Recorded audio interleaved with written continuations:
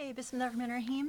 Assalamu alaikum, everybody. Welcome to our favorite day of the week, Saturday. Another amazing session, continuing on day 7 of Surah Nisa, right? Day 7? Okay, pretty incredible.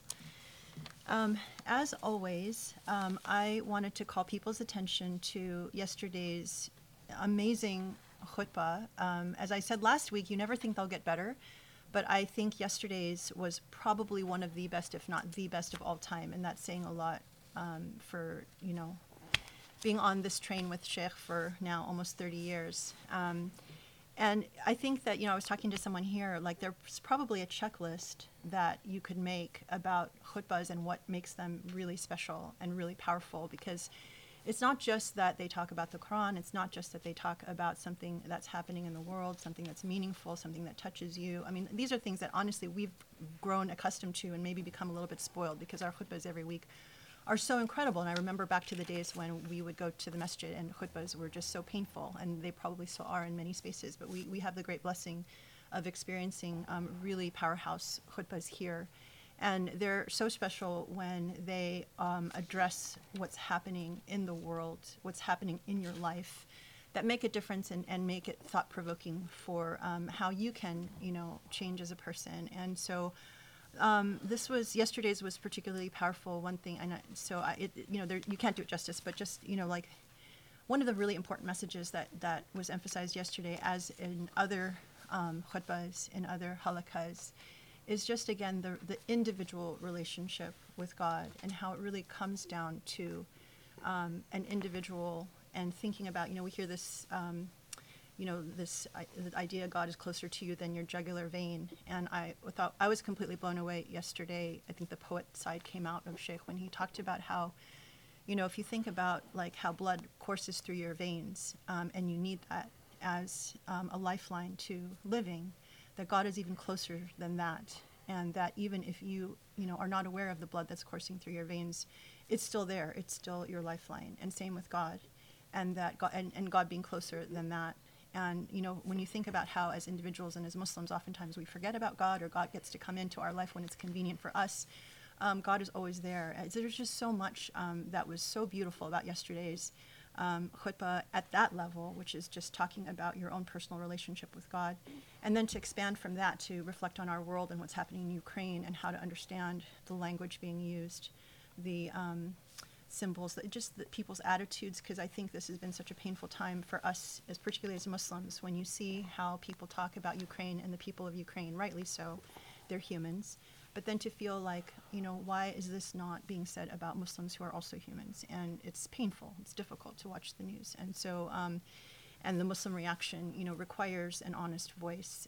And there were things that the Sheikh said yesterday that were just, mind-blowing. It's a reflection of someone who spends a lot of time reflecting about our world, what it means for us to live as ethical Muslims. And it's just so powerful, and it's just such a reminder of what a blessing it is for us here to be able to experience it. Because, I tell people about the khutbahs, watch us virtually wherever you are, watch the recordings, and people do. But when you don't have that, you don't really realize what it's like not to have that. And so I'm always extremely, extremely grateful. And partly because, just to give you a sense of one of the things that I think is really extraordinary about the work that we do is that we come into contact with a lot of people who have, serious life crises, things that are happening, and they need help. They don't know where else to turn. They've found us some way. God has led them to the Suli Institute, to the Sheikh, to me. And a lot of times they reach out and they need help. And these are things that remind you of how serious life is. Serious life and death, serious in terms of decisions you make, serious in terms of how you understand your own purpose and your own self and how you fit into the world. So, just to give you three points from the last week that which kind of touch on different ends of the spectrum. So I had one conversation with someone who says he's a convert, I think is unsure. He has fallen in love with a woman who is a Muslim, who comes from a traditional family. He himself is American and comes from sort of a right-wing, Trump-oriented family, someone that you would not want to tell, I'm considering being Muslim, but I think in his heart he feels a pull. I don't know him well, so I can't say a lot, but I had a very long conversation with him because he's a friend of a friend. And he was grappling with just the confusion that I know very well as a convert. When you hear one message, you hear the beauty of a message, and then you go to the mosque, you interact with Muslims, even people that are close to him, that have a vested interest in him adopting Islam, who have very comfortably anointed themselves as sheikh or sheikha, telling him things about Islam that for someone who has no exposure to Islam except for the negative baggage that comes with just living in America every day. It's someone who's trying to navigate this and trying to understand, okay, I hear something very beautiful about the message, but when I actually interact in Muslim spaces or with people, there's so much that I don't really quite understand. And when I get people who say that they know a lot about Islam and they explain things to me, I'm still even more confused. So the person who asked me to speak with him knows Usuli very well. And so I had, the chance to speak with him about just what it's like to be a convert, how to address those kinds of things, and gave him my convert advice. But it's like I can relate so well, like someone who is in the sort of at these crossroads. On one path one side of you've got your family who just will never understand why you're even interested and probably will disown you and think that you're crazy. And then you're on the other hand, the Muslim team that's rooting for you that isn't actually great in terms of guiding you, for what's in your heart. And then and then Usuli that you're hearing things now that actually help. I felt very grateful because the feedback that I got after our conversation was that it was immensely helpful because I tried to give him tools and I tried to give him a methodology and tried to like what we talk about here, which is understanding first of all that things have to be beautiful. God is beautiful. God loves what's beautiful.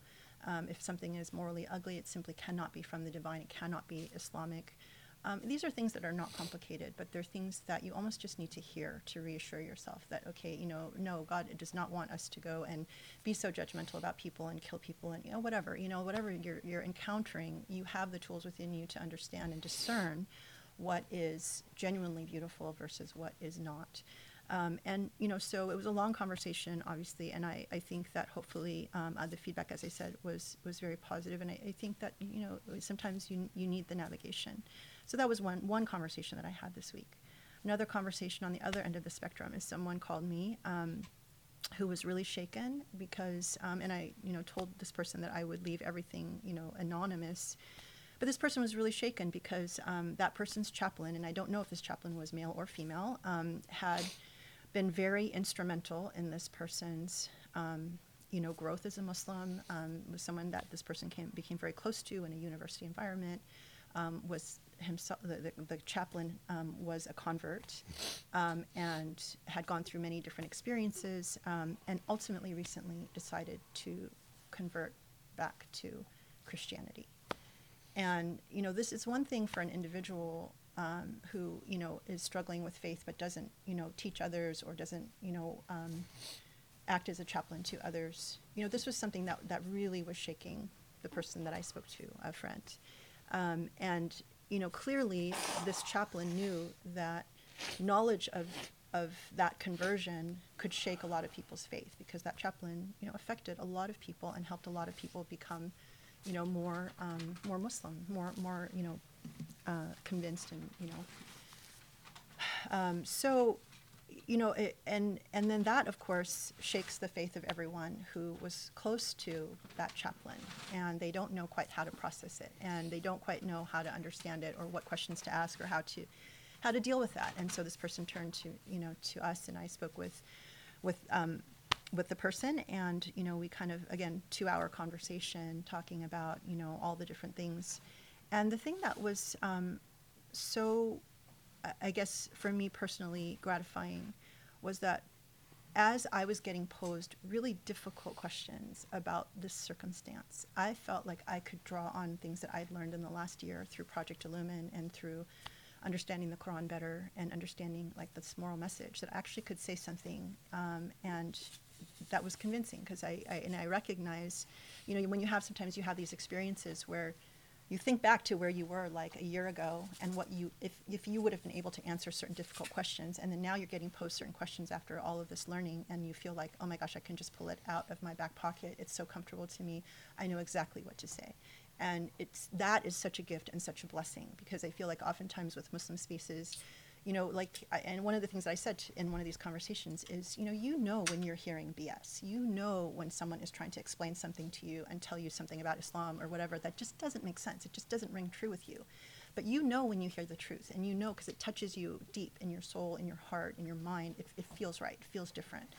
And so I, was saying, like, when this person was trying to talk about what was happening with the chaplain, they conveyed that, it's probably because of all of the experiences that they had, that they had gone to scholars and didn't get good answers that were compelling, that this chaplain didn't feel that there were safe spaces that they themselves could turn to when they were grappling with doubt, and that they clearly, obviously had not been exposed to the kind of learning that we have been exposed to here, which has been so, amazing for confidence building in your faith. So it was, challenging, because I wanted to just convey, and this is someone who has watched some of the Project Illumine halakas and loves them, but just got busy with work and all of this kind of thing, so is not caught up, and which is fine. Of course everybody's busy, and we are in a really blessed situation where we can actually just focus on this, and this doesn't happen except by God's planning. So I was just trying to explain to this person, there's so much learning, so much of these questions, all of these questions that you're asking me can be addressed through this learning. It's there for you, not trying to rush you, but just to say, to comfort your heart, that this is there. And what was interesting is this person that I spoke to, who spent so much time with the chaplain, said that they used to talk about Islam, they used to talk about all these questions, all these things that they saw that were, hypocritical or crazy or whatever, that they just didn't get within the Muslim community. And it's very interesting, because the person that I talked to turned towards Usuli and all of this learning to satisfy a lot of those questions. And the chaplain turned back to sort of, I guess, what he or she associated as home, which was Christianity and Catholicism, and going back to something that a space that provided a lot of love and support and comfort, and something that they didn't get through the Islamic community. And so it's hard to hear that. I mean, that's a tragedy, that's a loss for us, especially for us who know that this is the true message. This is so beautiful, but we know it with conviction because we've now gone through this learning, and that's something that you can't really replicate for other people. And, again, it's kind of like a lot of this stuff sort of triangulates, because then you come back and then you hear this amazing khutbah yesterday where the sheikh really zeroes in on this comes down to your individual relationship with God, and that, if your relationship with your God and your relationship with your faith is shaken because of what you see other Muslims do, or what you see in the news, or, or something external to you, then there's something in your relationship that's not right, that you haven't built then the real relationship, which is your relationship with God. And I think that's such an important message. So the third point, the third conversation, which I started to have and will continue to have, and again, just underscores the seriousness of everything that we do. I have a conversation tomorrow with someone that I talked about in one of my very early halakas at the beginning of the Suli Institute, back in probably sometime in 2018. I mentioned the story of a convert who had reached out to me, and he had said that for many years he knew, he came to be interested in Islam. He I think had read one of the professor's books when he was in high school. And so he sort of got the seed planted that Islam was the right way, and became convinced that Islam was right, but didn't want to convert because he liked his lifestyle. He liked drinking. He liked going out with his friends. He liked partying. He liked, doing the things that he would have to give up if he decided to convert.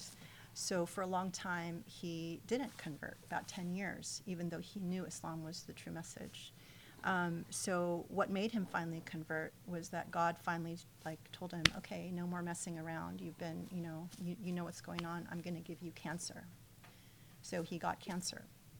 And so I talked about this, and, he's been in this struggle back and forth where, he tried a lot of medications that, helped him. He was doing better, went into remission, then it came back, and then, was on different experimental medications. And now recently, he found out that his liver is failing and that he probably has 1 month, maybe 2, maybe 3 to live. And so, alhamdulillah, he has been with Usuli and supporting us and watching and all of that for a long time. And so he agreed that I could have a conversation with him, which, is a really unusual situation when you realize, okay, you have a month left, maybe. And so, he agreed to have a very open, frank conversation about life and death and conversion and all the different kinds of things that, these are things that are uncomfortable, but are important. A lot of times people don't want to talk about these things, but, this is serious, right? We're all going to die, and we're all going to reach a point, and some of us, have the gift of knowing when, and some of us don't. But ultimately, we all end up in the same place. And so I'm hoping, I'm praying, I'm grateful that he's allowing us to have that conversation. So hopefully that's something to look forward to, but I think that will be extremely valuable. So, three data points that just, underscore for me personally how important this journey is, how valuable it is to be able to feel so assured in your faith, because the stuff we're learning here answers so many questions. It makes things make sense. And from that, you can emerge and help others to make sense of their faith. And I feel so grateful and so blessed. I just passed my 28-year anniversary as a convert this past week, and that to me is a more important birthday than my actual birthday. But both of them are important. But but I'm grateful that I have the blessing of during that time feeling so blessed to honestly always have a means of dealing with, or learning, I guess, that whatever doubt comes, whatever shakes, like whether it's your faith or you're looking at your community, you're looking at your world, so much of it comes back to how you connect with God and understand your world. That's your true antidote to all the ugliness and everything that's out there. And as Sheikh mentioned in his khutbah yesterday, it's like it doesn't, that if you have that anchor in God, then it doesn't matter all of the ugliness and everything else you see. I mean, it matters in the sense that it hurts you, it pains you.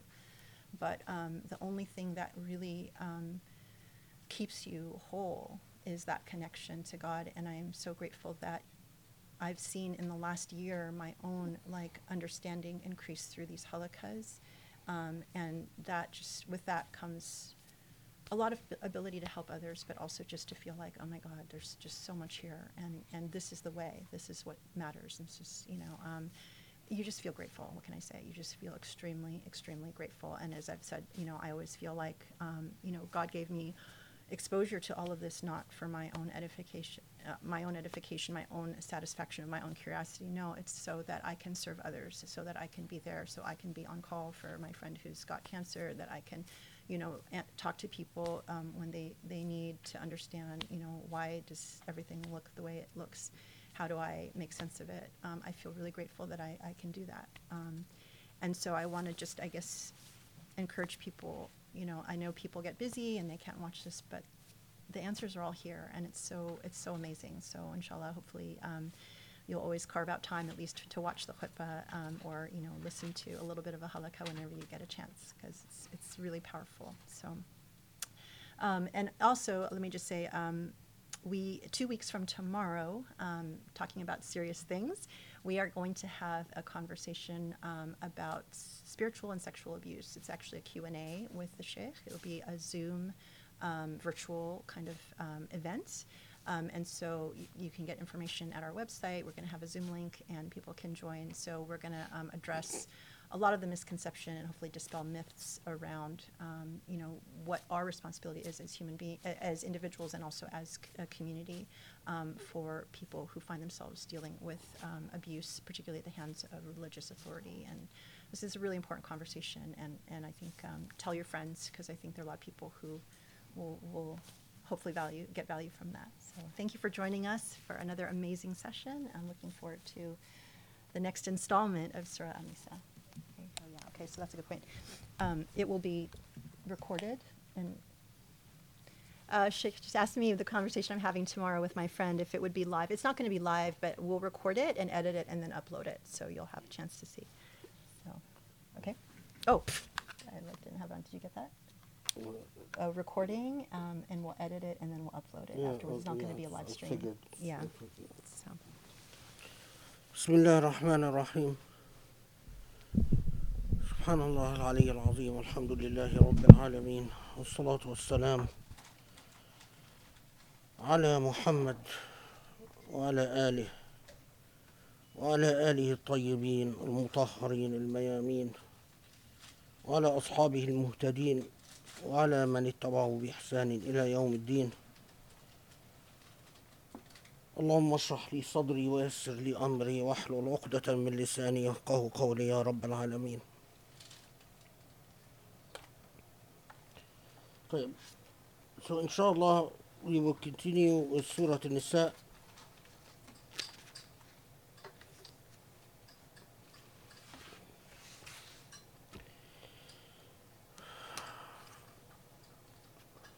Now, subhanallah, when I hear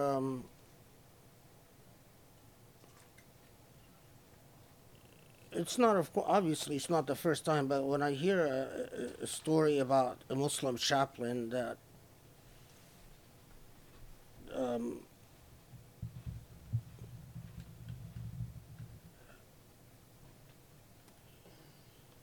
that left Islam and went back to Christianity, and the thing that I talked about in the khutbah,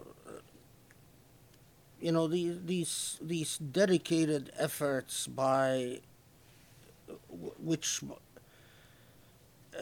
there is so much money that is poured into this, dedicated efforts to convert Muslims to Christianity in particular, by these various evangelical, mostly American evangelical organizations, but their main,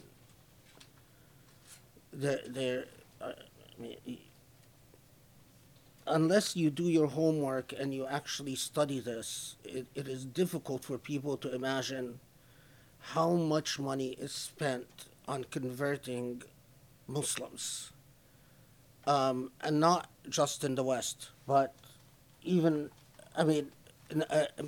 not just among the immigrant population in the West, but even among the African American population, the Muslim African American population in the U.S., immigrant population in various Western countries, and then in Muslim countries themselves, like Iraq and Palestine and Afghanistan. And in my opinion, that there is a sort of an understanding on part of some governments, like the French government, the Dutch government, the Swedish government, and some blatant governments like the Polish government and the Romanian government.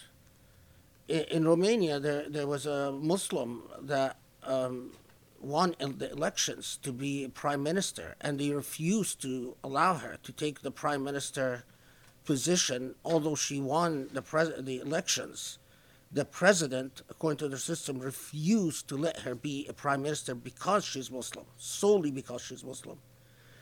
But all these governments, they seem to have a policy that the answer to what they perceive as the cultural threat of Muslim immigrants, these large Muslim minorities in Europe, is to convert them, or at least to dilute their Islam to one extent or another. And so you find a lot of private money, but you're also surprised when you do your homework as to the type of barriers that go down when it comes to, for instance, missionaries getting visas to go to Iraq, missionaries, the American government pulling strings to force the Iraqi government to permit missionaries to go in. Same with Palestine, or to go in through the United Arab Emirates, which has become a major entry point for a lot of missionaries. And you know, when I'm every time, subhanallah, and every time I encounter this, um,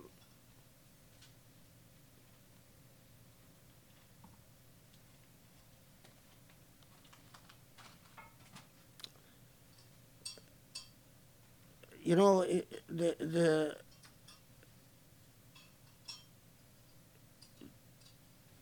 there is the greatest fitna to human beings is the greatest fitna is the fitna of pride.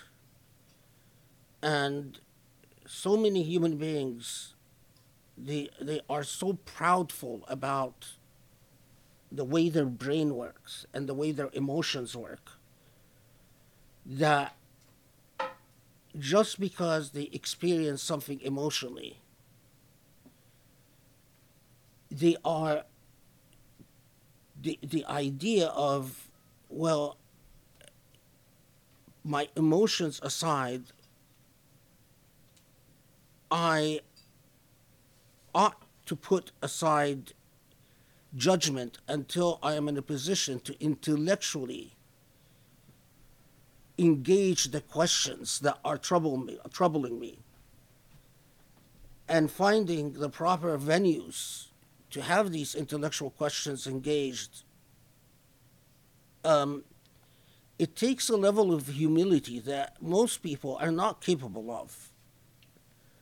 And Allah subhanahu wa ta'ala warns us about kathratul khabith, right? Allah says in the Quran that what is wrong and what is evil is in fact going to be the majority, and al-tayyib is going to be the minority. And fitnatul khabith, the fitna that comes from perceiving what is wrong and simply assuming because lived experience is the wrong is replicated by human beings, that and that your emotions are troubled and destabilized by how pervasive what is wrong is.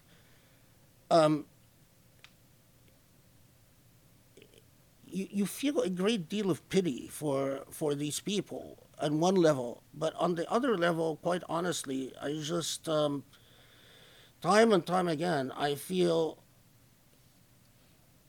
every moment I live on this earth in which I'm not using my time. I mean, when you have, Allah blesses us with a scholar like Hassan Farhan al-Maliki. A scholar like that is thrown in prison. And so you find, then Allah put you in this situation where you can be a scholar, but you're not thrown in prison because, you know, Allah willed that instead of being born in Saudi Arabia and grow up in Saudi Arabia, where most certainly I would have ended up in prison, or Egypt, I just feel the magnitude of the waste for every moment instead of serving the Islamic cause. I'm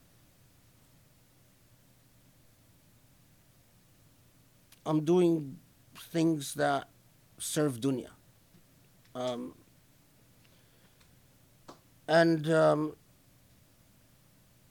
I don't want to. Our problem, our fundamental, is our level of education. I mean, even when Grace was talking about a person who is interested in Islam, but then meets Muslims who are self-declared shuyukh. the problem with these Muslims is their level of education. They are, if you're educated, the first thing you that that comes to you through a proper education is humility. Is that you don't talk about what you don't know. You just feel it's beneath you. You feel really off. You feel extremely uncomfortable whenever you start talking about something you don't know. So you refrain from doing it.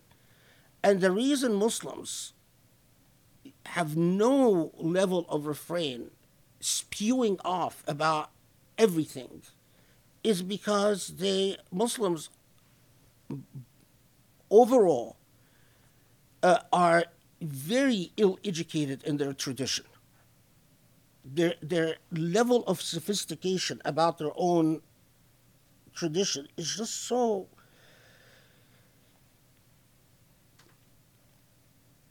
But it is. I mean, I've said this a million times, but I just can't. Those who don't like Islam. It's like imagine if you have an invasion, right? Russia invades Ukraine. How much money is Russia putting in this invasion? Imagine if the defense against Russia is 1% of what Russia is spending on the invasion. It boggles the mind. Our enemies, the enemies of our faith, are spending so much money to get to your children. And I personally think that, we ought to cut the BS. We have to just cut the BS. I don't care what this chaplain says. I am absolutely 100% sure that Islamophobia got to him.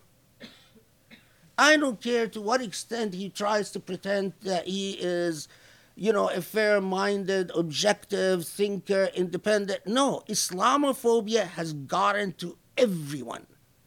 It's in Europe. Islamophobia has become part of what is in your genetic code. Every single Muslim on the face of this earth is now influenced by Islamophobia. Whether you remain in your religion, whether you leave the religion, whether you, even if you are, you have a problem relating to Allah subhanahu wa ta'ala. My view, in this day and age, Islamophobia got to you. Islamophobia has gotten to everyone. And the amazing thing, it is PR, pure and simple, nothing more. I mean, and people spending money on PR. And on the other side of things, our spending on the jihad against Islamophobia is nominal, is minimal. It is.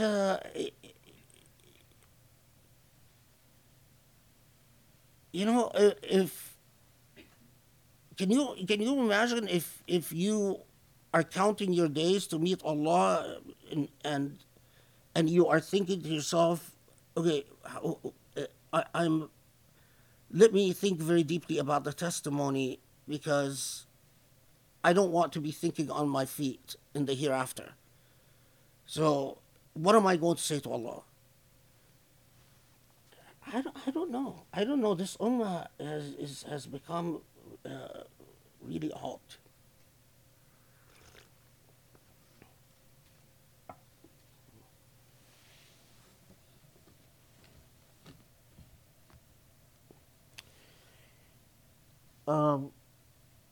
Okay. So,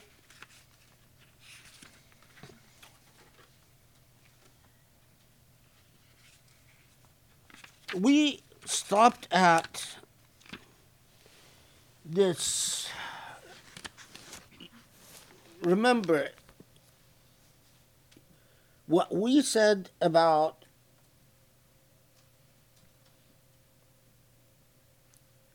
It was we stopped at 88, right?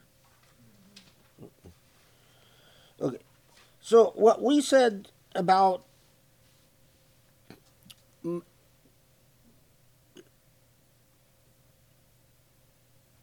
الشفاعة الحسنة and the الشفاعة السيئة, and the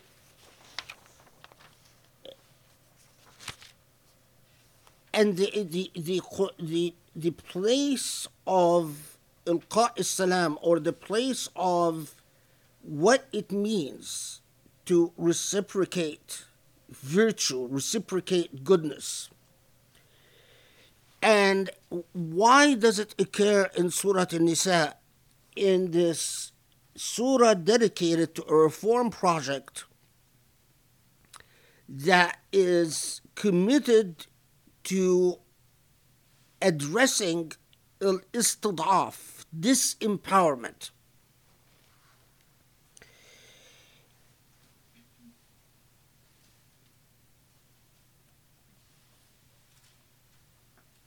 Okay. So up to 86, of course, وَإِذَا حُيِّيتُم بِتَحِيَّةٍ, this is the ayah about, that we talked about the reciprocating virtue, until we get to 87, which, as we said, the sort of every time the Quran deals with positive, specific legislation, the Quran textualizes this specific positive legislation in the context of a larger moral message. And then it gets to a penultimate statement, sort of like the ultimate conclusion about this moral message, and then shifts gear to a related topic, but it's a new subcategory, if you will. Okay. So now, فَمَا لَكُمْ فِي الْمُنَافِقِينَ فِئَتَيْنِ وَاللَّهُ أَرْكَسَهُمْ بِمَا كَسَبُوا أتريدون أن تهدوا من أضل الله ومن يضلل الله فلن تجد له سبيلا ودوا لو تكفرون كما كفروا فتكونون سواء فلا تتخذوا منهم أولياء حتى يهاجروا في سبيل الله فإن تولوا فخذوهم واقتلوهم حيث وجدتموهم ولا تتخذوا منهم وليا ولا نصيرا. So this is now 88 and 89.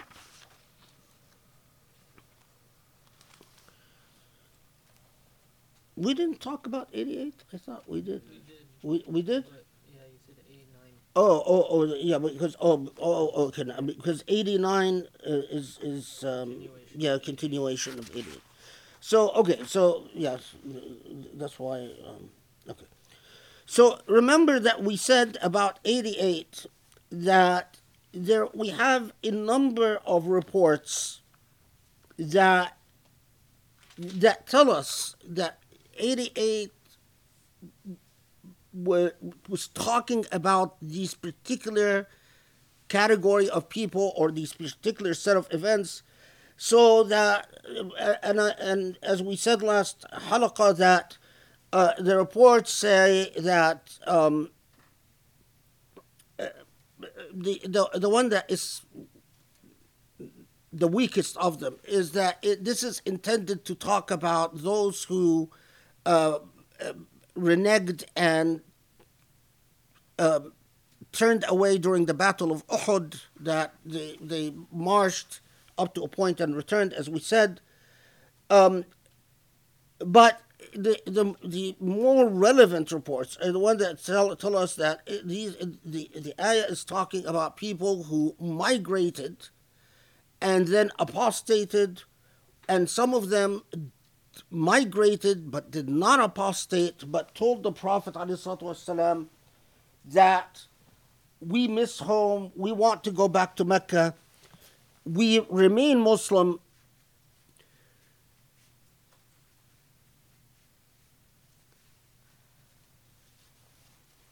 Breaking ranks with the Ummah of the Prophet ﷺ, and as well as folks that had converted to Islam were capable of migrating but refused to migrate because of they were not willing to make the sacrifice that migration would entail. Now,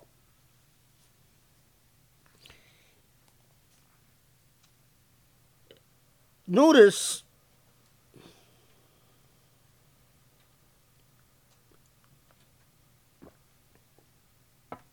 Allah subhanahu wa ta'ala comes to these categories of people. Now, the easiest of the categories is the ones who converted, migrated, and apostated. They're no longer Muslim, and they are now part of the Meccan enemy. And so when in 89, we see the Quran saying that they would love to see you deny the truth, even as they have denied it, so that you should be like them. Do not therefore take them for allies until they forsake the domain of evil for the sake of God, and if they revert to open enmity, seize them and slay them wherever you may find them. That is not as surprising, because we understand this is talking about people who apostated and now have joined the ranks of the enemy again. But this is only one category of people. And remember that the other two categories were those who went back to Mecca but remained Muslim, and also those who converted but did not migrate. And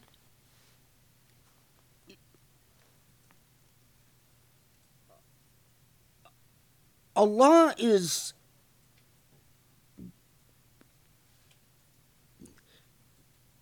as we will see, Allah paints with a very particular brush. So Allah's not saying that either they're all enemies or they're all fine. But as we will see, that the fact that they've put themselves in a compromising position, the compromising position is that being amongst the Meccans, when Mecca is in open warfare with Muslims, their claim of commitment to Islam becomes problematic. It is possible that some of them might avoid being marred or being tangled up in enmity towards Muslims. But how is that going to happen when they are living in Mecca? Being in Mecca, there is an expectation by the Meccans that they,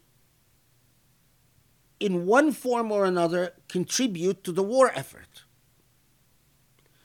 So, some of them might in fact be expected to join the Meccan army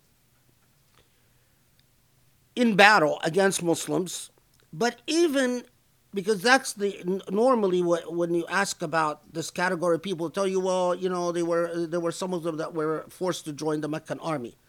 But this was only, this applied to particular individuals and not the majority.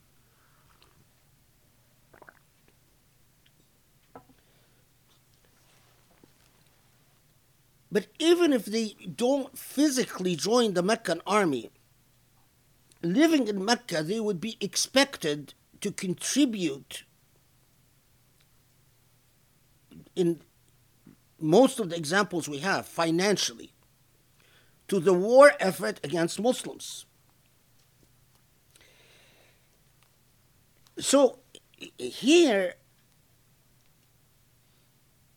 the presumption is nearly a presumption or a jurisdictional presumption, if you speak in legal terms, that there is a polity at war against the polity. So the presumption is that what belongs to that polity is part of what is defined as hostile to us. The fact that they are Muslim might come in fact, to give them immunity,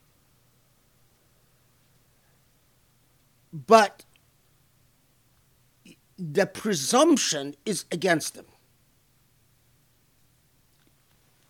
And here it points to something that is quite critical. Many people thought to find ways to make accepting the Islamic message less sacrificial, to carve up their own sort of idiosyncratic deal that would allow them to not sacrifice their self-interests, but to say they're Muslim anyway. And Allah comes and lays this bare and says, listen, those who've gone back or those who continue living among the Meccan polity, they are presumptively in a hostile state towards you, and therefore you are entitled to this presumption. فَلَا تَتَّخِذُوا مِنْهُمْ أَوْلِيَاءَ حَتَّى يُهَاجِرُوا. So in fact, don't consider them allies. Don't approach them as allies, because what is demanded of them is that they migrate, is that they actually make the sacrifice and come and حتى يهاجروا, until they migrate. Now, okay, but if they continue to refuse to migrate, which, as we said, several categories, even those who went back, then they presumptively become part of the enemy. And the law of war, the regular law of war, applies, is that a hostile person carries this hostility. It's sort of in personam hostility, or in personam presumption, that they carry their hostility with them wherever they go. This was the old law of war. Actually, it still is, except for the United Nations Charter, which is a huge treaty that modifies it because of the terms of the treaty. Okay, now, how is this presumption, however, qualified? So, there, look at 90. إلا الذين يصلون إلى قوم بينكم وبينهم ميثاق أو جاءوكم حصرت صدورهم أن يقاتلوكم أو يقاتلوا قومهم ولو شاء الله لسلطهم عليكم فلقاتلوكم فإن اعتزلوكم فلم يقاتلوكم وألقوا إليكم السلام فما جعل الله لكم عليهن سبيلا. This is 90. So, how is this presumption modified? Well, the presumption then creates exceptions. And the exceptions are as to individuals who,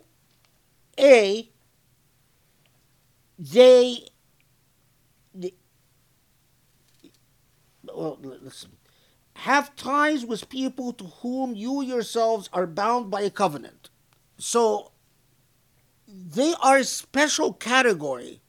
They belong to a clan, to a tribe itself that you have a peace treaty with. So, in other words, although they live in Quraysh, they say to you, it's a fantastically sort of an illustration of how law and morality work.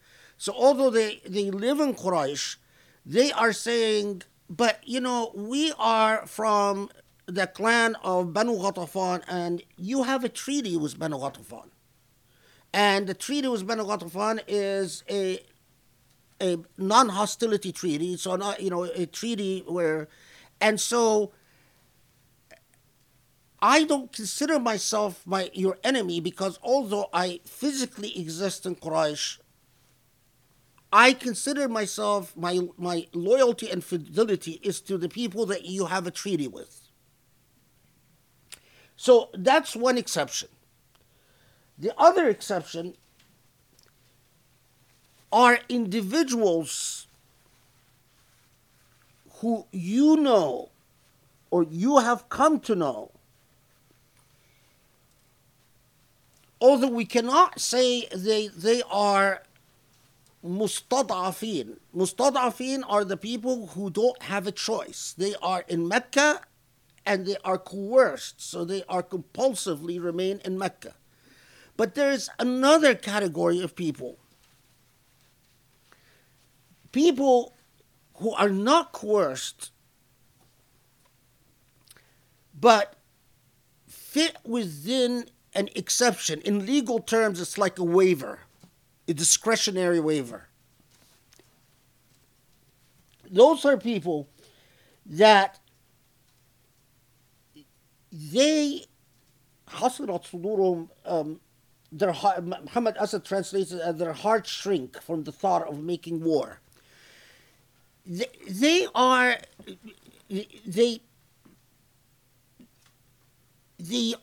emotionally unable.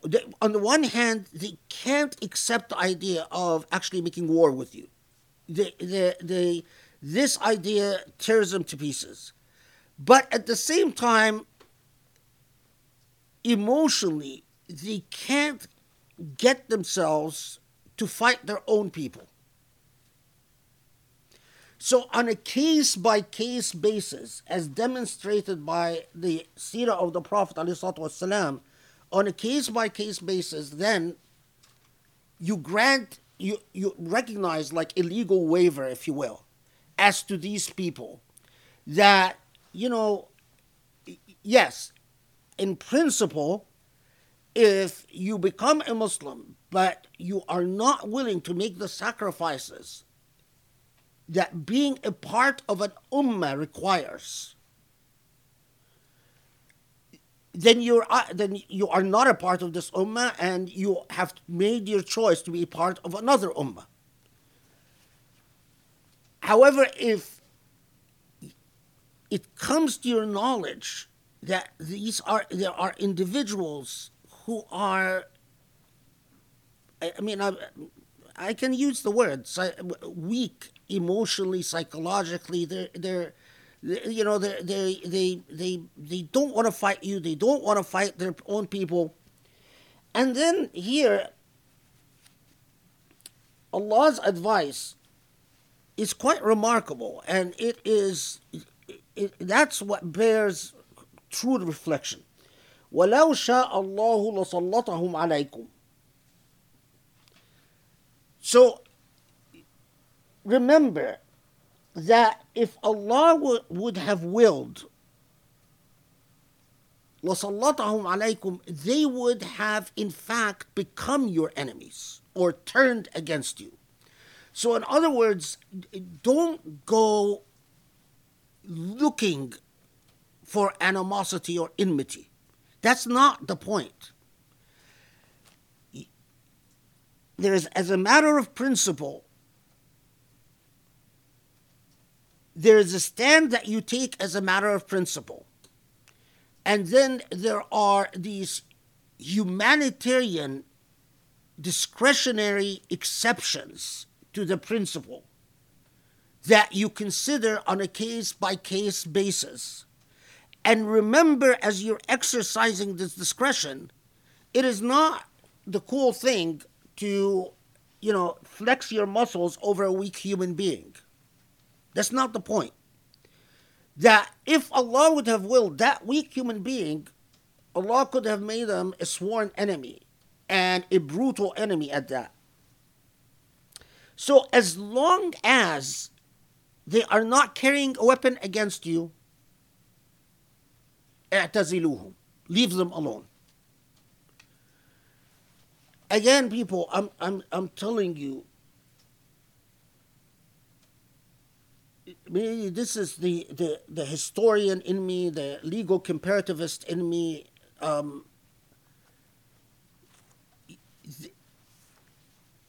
Religious texts have, it is not like, we're not talking about an infinite sum. We are talking about a finite sum of examples in human history. What represents religious texts? If you're, no one will probably live enough to master all religious texts, but you can live long enough to be aware of all the religious texts that exist in a human experience. For this type of layered ethical treatment is so atypical and so exceptional in religious texts, and even in legal thinking. The idea of what I'm expressing as exceptional waivers on humanitarian grounds, it takes human beings several centuries before that enters into law. It enters into the common law system first, and then with major caveats, it eventually is also accepted into the civil law system. But for a comparativist, someone who studies the intellectual history of human beings, it blows my mind that you have this type of careful crafting or careful teaching of morality. You're not painting with a broad brush, which was classic, typical of the medieval mind. The medieval mind, the very idea of tolerance. It took centuries to develop, but of course it's anchored in Islam long before. But anyway, the medieval mind, because it often thought in terms of, in illustrative terms or in demonstrative terms, in terms of examples, that type of sort of subtlety of approach and deep concern with justice is quite remarkable. Okay, so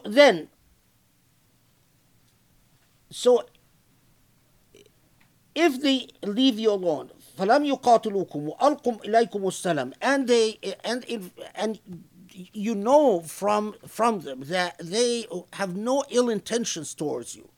Remember that Allah warns us that many of these hypocrites, we can call them hypocrites, many of these people who tell you, yeah, we're Muslim, but we're not willing to make the sacrifice, or we converted, we migrated, and then we went back to Mecca. That many of them, their hearts are so corrupt that Allah, in fact, goes as far as saying, وَدُّوا لَوْ تَكْفُرُونَ كَمَا كَفَرُوا, that they in fact wish. Allah reaches the point of describing their weakness as a kufr, because they wish that you in turn were as weak as they are. That they wish, in fact, that you were not, being a Muslim didn't involve examples like people like you who are willing to sacrifice everything for the cause. They look at you and find, and the reason it's so easy for them to give themselves licenses in supporting those who are intent on killing you and fighting you and dominating you, is because their weakness has reached the point of immorality. To them, they don't live by the principle. They live by their impulses and their passion. So Allah goes as far as describing them as being as engaged in kufr, and that they in fact want others to be like them. And Allah warns Muslims against them and says, be careful. These are no allies, and these are, although they talk the talk, but they are not Muslims that are entitled to the sanctity of Islam.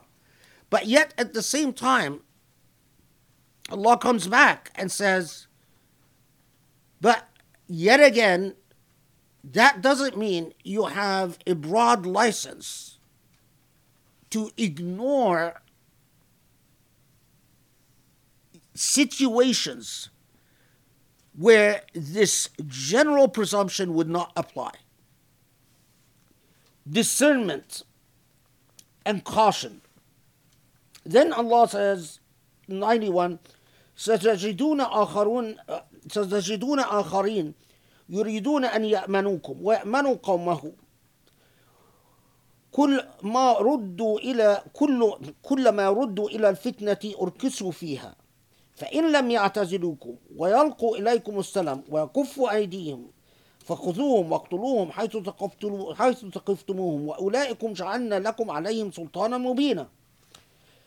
You will find then others who would like to be safe from you as well, from their own folk, but who, whenever they are faced anew with temptation to evil, plunge into it headlong. Hence, so the amazing thing, then Allah comes back and says, but if you will, it's sort of even an exception to the exception. Or, not quite, because it's not really an exception, but it's a warning, it's a caveat, it's a caution, point of caution. Don't confuse people who don't have ill will towards you. The people that Allah tells you, if Allah would have willed, they would have become your enemies, so don't go around looking for enemies. Don't confuse these folks with another category of people. People who come and say, we really do not want to fight you. We are not your enemies. We are your brothers. We are Muslims like you.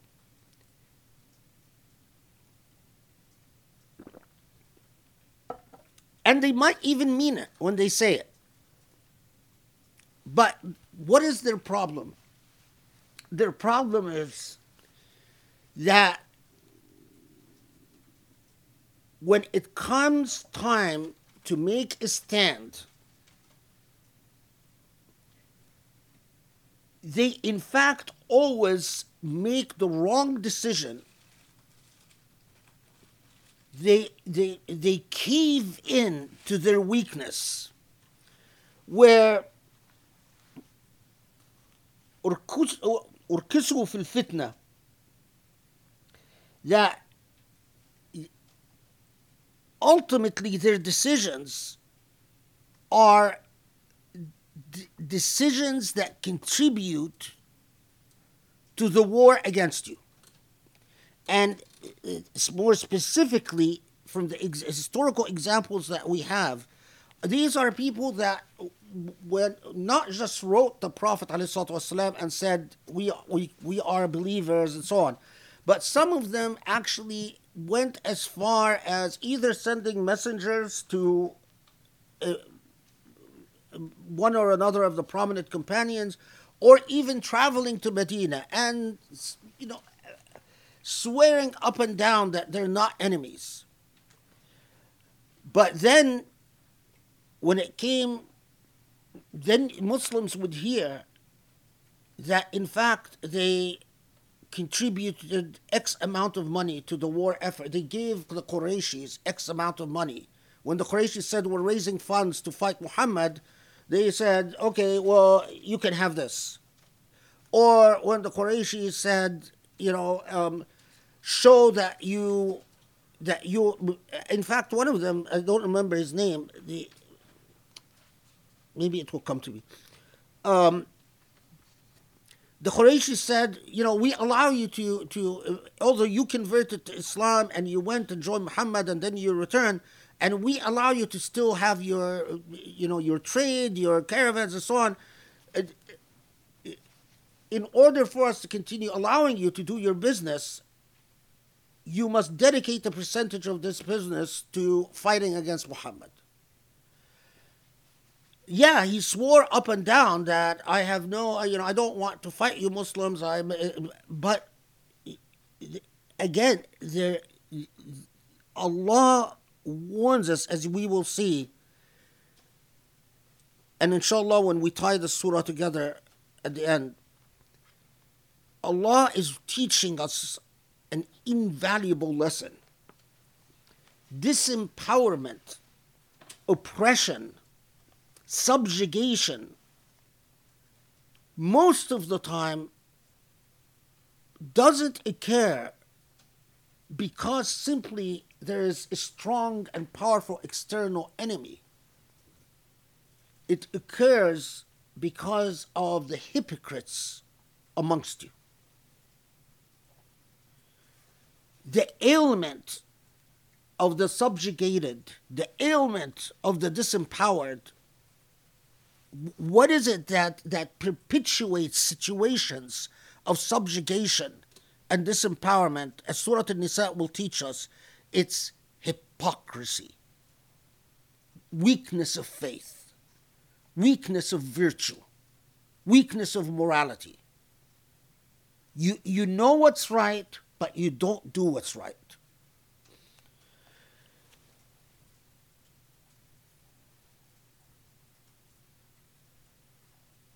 Imam al-Kawakibi,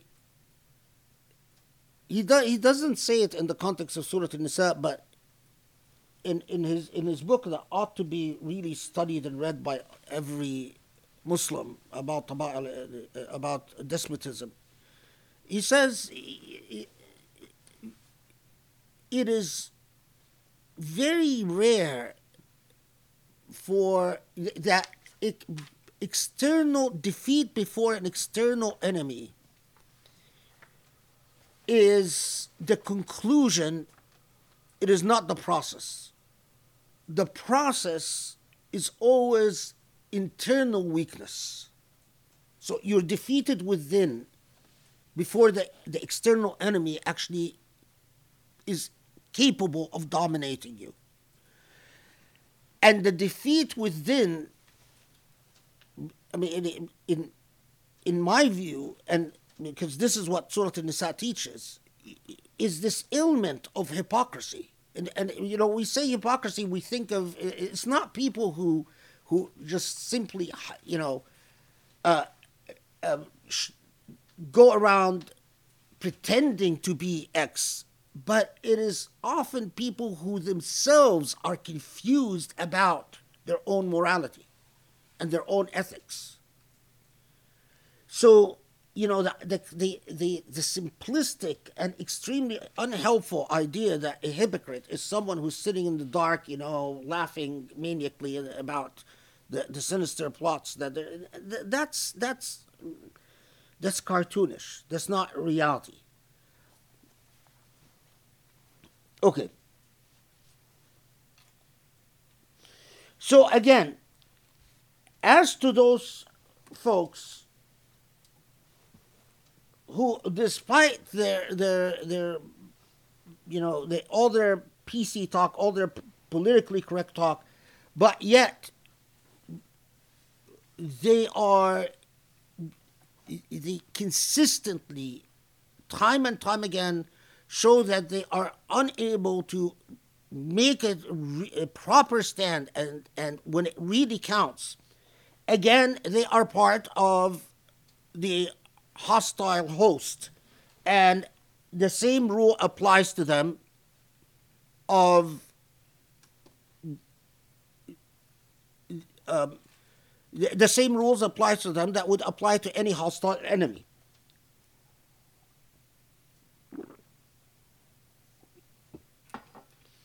But this discourse itself, which, as we saw, comes in layers, engages back and forth in examples that Muslims can relate to at the time. I mean, unfolding examples, and which we can learn from if we studied these examples properly, is then crowned with a penultimate statement. And what is the crowning penultimate statement?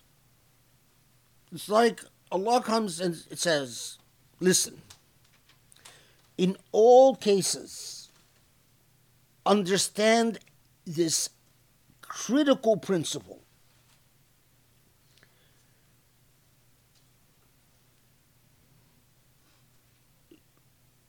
It is one thing if by mistake, without malice, without forethought or malice, for a Muslim to kill a Muslim. But even then, if this happens, if a Muslim kills a Muslim by mistake, even then, as I mentioned before, you take a life, you give a life. And so why do you free a slave in repentance? Because freeing a slave is like giving a life. And we talked about that opinion before.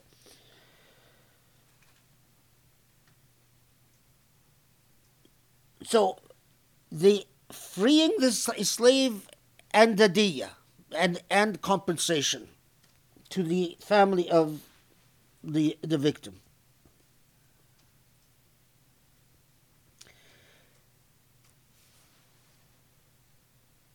But note, this is of course 92, right? So a believer cannot slay another believer unless it is by mistake, and upon the believer who made the slaying, or the offender, is the duty of freeing a believing soul from slavery, from bondage, and the diya, an indemnity to the victim's family. Okay, unless of course they don't want the indemnity, that's something else. That's charity and so on. Now, if, however, the believer is amongst a people who you are actually at war with, so what is this telling us? That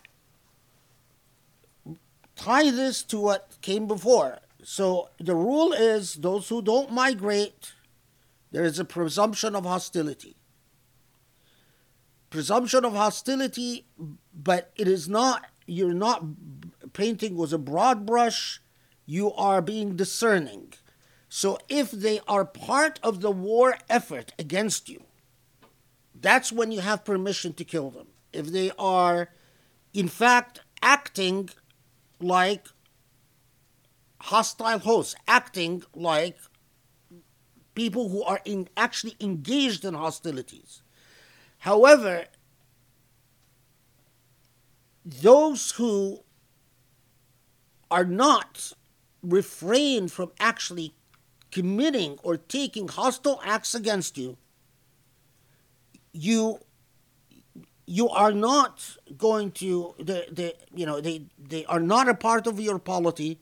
You're not going to go out of your way to ally yourselves, but you're not going to go and kill them. These are the believers who belong to a people you are at war with. Belong here, and we in English it say belong, but it's a فإن كان من قوم عدو لكم. من قوم means that they exist, or they are amongst a people you are hostile with, or that you are at war with. Then still the obligation is that you've taken a life, you give a life by freeing a soul from bondage.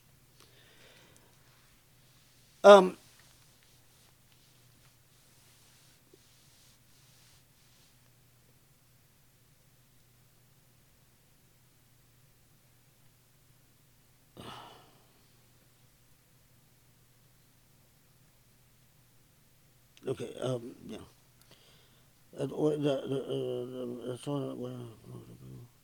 Okay, and in this situation, because they are they are a people we are at war with, there is no indemnity.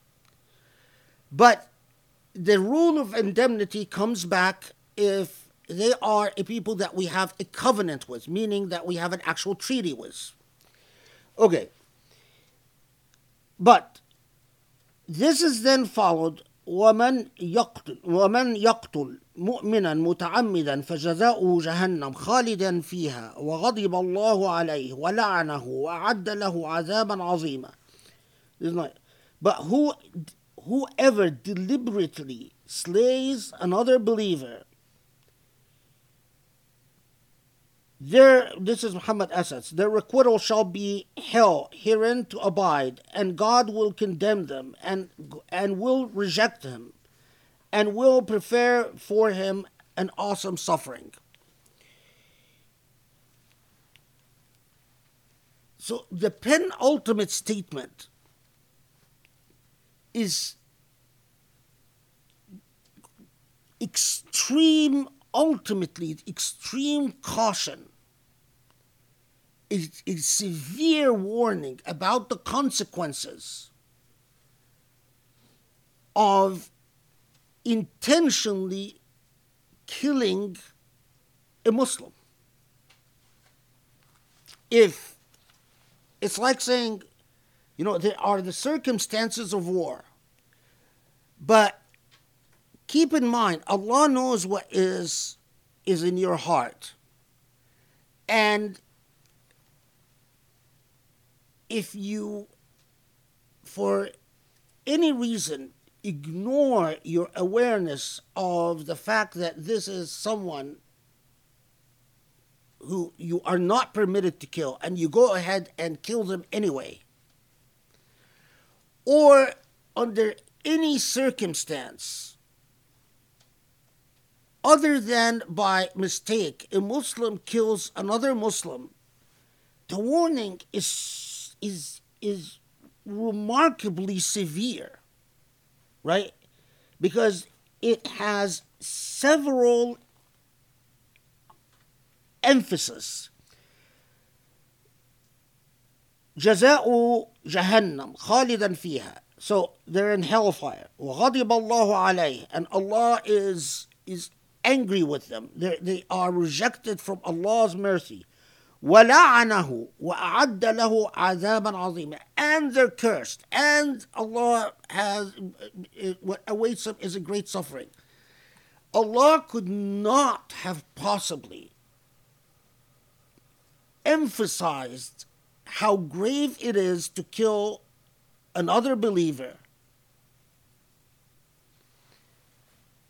what is remarkable and what must give us pause,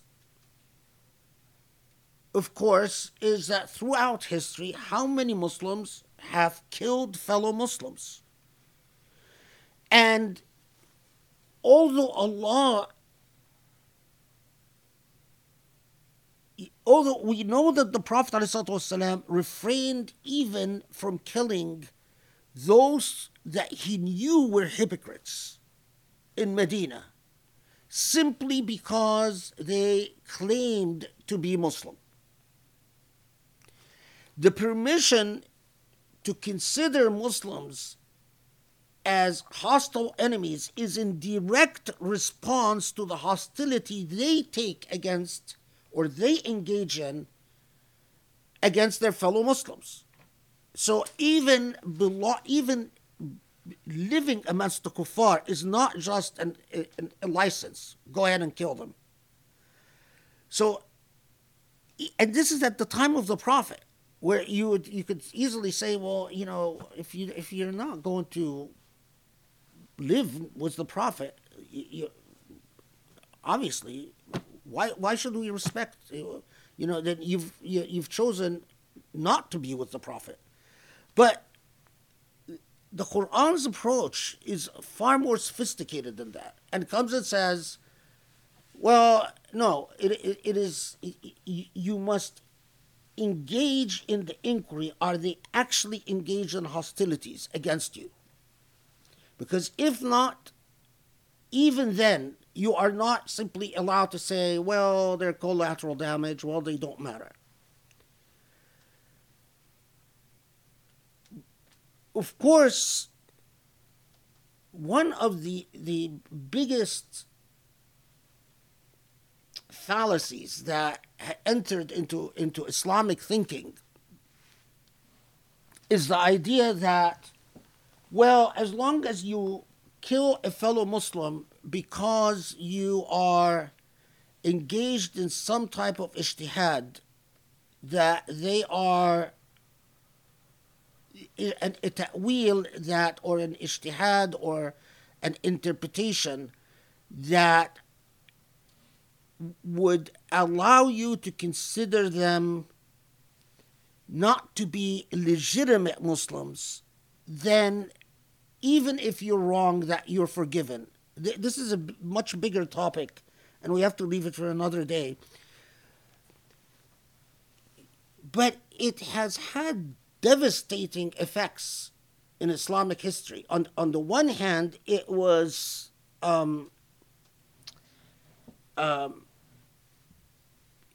ahead of its time in that it did not consider. It was a sort of a double-coined or double-faced coin.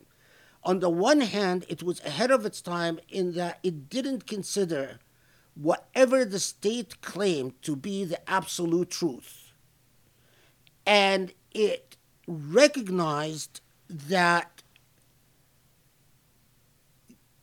the state could claim something to be true, but those who fought the state could have an alternative interpretation, and that alternative interpretation could arguably be credible. And this is sort of the relative truth of the legitimacy of the state. And that's well ahead of its time. But on the other hand, what seemed like a very ahead of its time concept, the relative truth of state power, the relative legitimacy of the state's claim to authority and claim to truth. On the other hand, it was often co-opted by the powerful, by the state, in arguing that,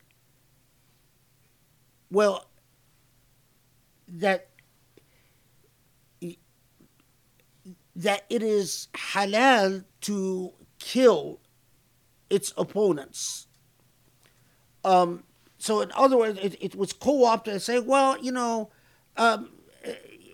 ultimately it's like, okay, bring it into closer example.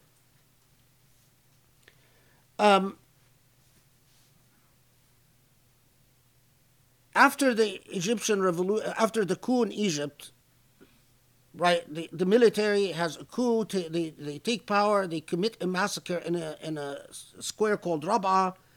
They massacre all these people, and there is the Mufti of Egypt, Ali Goma, who I write about in Reasoning with God, who tells the military basically, go, it is halal to kill these people. And I can tell you from my knowledge of Ali Goma that his attitude is, I am right in my fatwa that it's halal to kill these people, but even if I'm wrong, Allah will forgive me because it was an ijtihad. This is what I'm talking about. That sort of idea that, well, why... This is where all philosophy, all ethical thought must be founded on a foundation of sanctities. If thought that becomes daring in violating sanctities, so, if you think of the attitude of Muslims over even the sanctity of the space of the haram, why is it danger? Because yet you have compromised yet another sanctity. And when you violate a sanctity, then you open the door to human misjudgment and miscalculation that ultimately withers away the principle until the principle becomes meaningless. So when Allah subhanahu wa ta'ala tells us, if you intentionally kill a Muslim, all of these are the consequences. Okay, so take modern Islam. When I was growing up, for 10 years, I watched Iraqis killing Iranians and Iranians killing Iraqis. And I remember watching Iraqi TV, and they would always refer to the people that were killed in the Iran-Iraq war as shuhada, martyrs. Today, how many of the Emiratis and Saudis or the Yemenis who are killing each other, and of course it's mostly Emiratis and Saudis killing Yemenis, but of course, at least for a certain, the Houthis who, kill back. The decision to kill a Muslim is a violation of a sanctity. And so it is part of restoring people who talk about decolonialism. And it is not just decolonization, but it is also fixing historical mistakes. Personally, I think Hassan Farhan al-Malki and people like him are absolutely right that that it all began with the murder of Al-Hussein, the Prophet's grandson. Because if you say you can murder the Prophet's grandson and murder, by the way, and we don't often talk about that, but many other companions, some of them were even Badris, of the allies of Ali radiallahu anhu in the conflict with Muawiyah, and then of course later on Yazid and Hussein, and we come and we say, well, it was an interpretation. Allahu alam. This doesn't impeach their credibility. This doesn't take away their legitimacy. Then I mean, you started at a point that is so extreme. The Prophet's grandson and some of the most honorable companions. So, of course, killing anyone else pales in comparison. So, so what if you then are killing just the name? Yeah, they pray, but who cares? I mean, one of the very shocking things to me, you live in life and you just think that nothing will shock you anymore, and then things happen that. During the Egyptian Revolution, I saw people who were praying Fajr, and the army started shooting at these people. They got up for the second rak'ah, and the army started shooting them. And this didn't happen once. It happened several times, where they would be in the midst of prayer and they would be shot at and killed while at prayer. Okay? For me, this was filmed. This was the fact that you're killing people in prayer. I don't care what you are going to say about their ideology, about their aqidah, their ikhwan, their Daesh, their Khawarij, their Battikh, their whatever they are. The fact that you are killing people in Salah immediately told me that the people who ordered the killing, the people who committed the killing, have nothing to do with Islam. Khalas, it's a done deal. I don't need to hear anymore. I don't need to hear anymore about whether this person is a good Muslim, this person is okay, this government is this, that. You've killed people in prayer. It's like killing people in a masjid, or like tearing down masjids. These are whole hurumat. I mean, who would have thought? We know in Sharia you are not allowed to tear. If you can fix an old masjid, then you fix it, because this is Allah's home. This is Allah's house. Sorry, and if it's Allah's house. So, and even if you destroy a masjid, you under the Sharia, you under exceptional circumstances, if you have to tear down the masjid, then you must immediately build one in its place. And whatever spot, whatever physical space a masjid was built becomes sacrosanct. It's khalas, it becomes part of Allah's waqf. You can't. I watched. And you can watch it on YouTube. In today's Egypt, 1,000 mosques torn down. And you find Egyptians who pray or fast and so on, sit there and say, yeah, but these were in violation of the code. Masjids. To me, well, if you accepted the murder of people during Salah, then it's no wonder that the next step. But of course, I go back and I say it all started with when we accepted the murder of Al-Hussein. Because once we've accepted that, then it became a downhill where our sanctities no longer mean anything. You want to restore the balance to Muslim Ummah? Go back to Surah Nisa.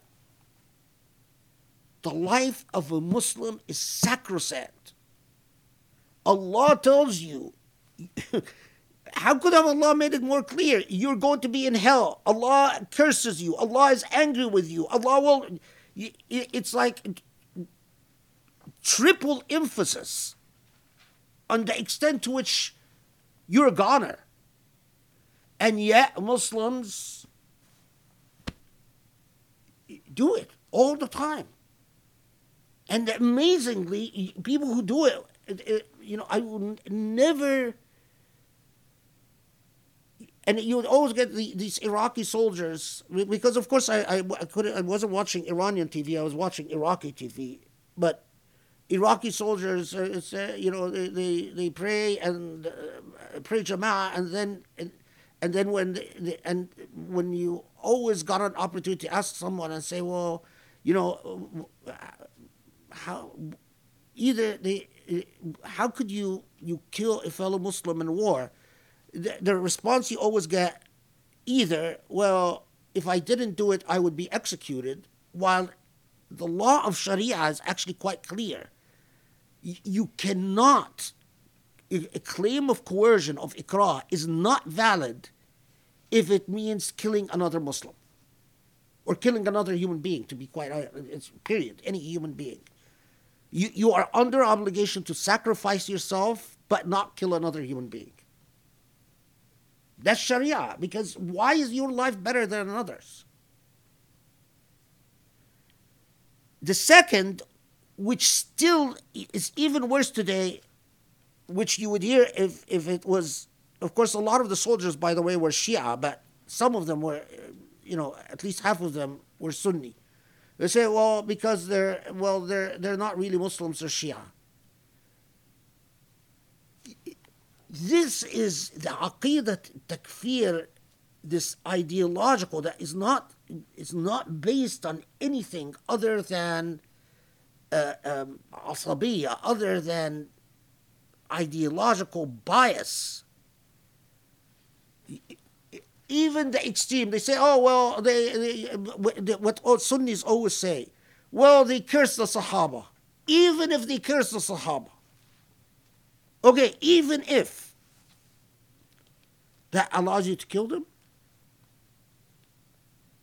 even if,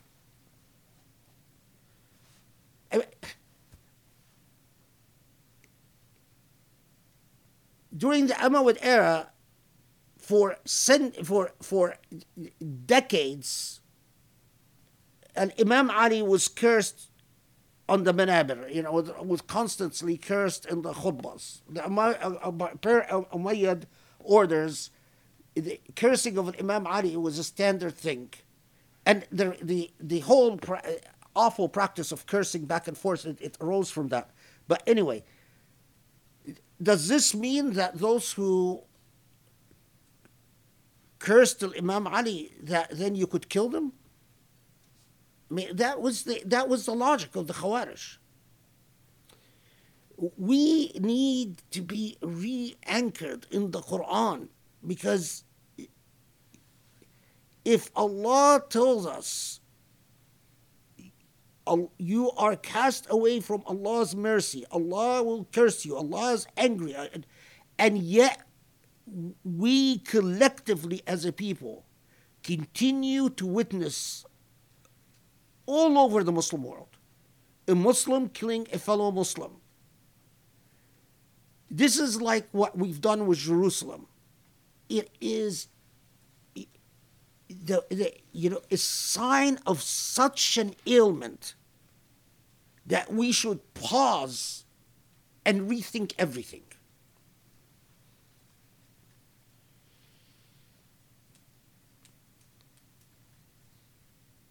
Okay. So we get to the penultimate statement. This warning, keep in mind, killing a Muslim by accident, khata means an accident, is one thing. But if there's intentionality involved, and other than what Allah teaches you about a Muslim that is basically self-defense. You've defended against yourself. You defended yourself against someone who says they're Muslim, but actually is engaged in hostility against you. And within the context of this,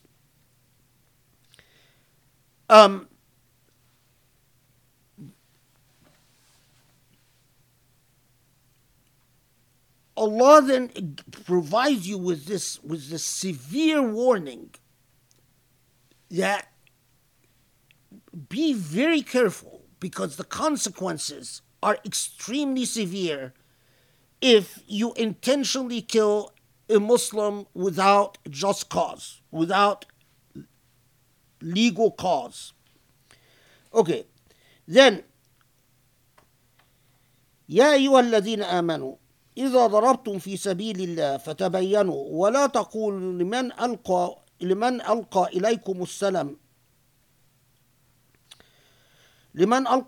إليكم السلام لست مؤمنا تبتغون عرض الحياة الدنيا فعند الله مغانم كثيرة كذلك كنتم من قبل فمن الله عليكم فتبينوا إن الله كان بما تعملون خبيرا. So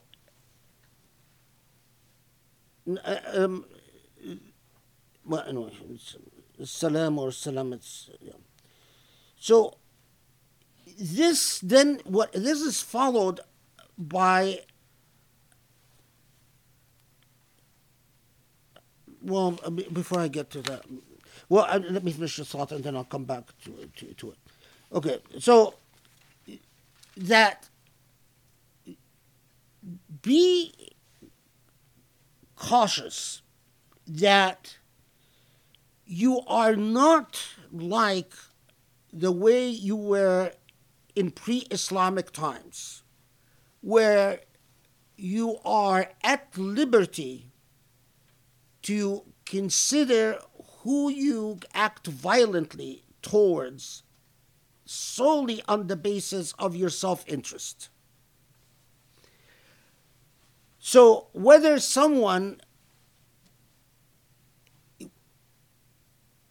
deals with you peacefully or not, the only measure of whether you can act violently towards them was things like which clan they belong to, which tribe they belong to. In other words, purely material matters of pragmatic self-interest. This is a completely different paradigm.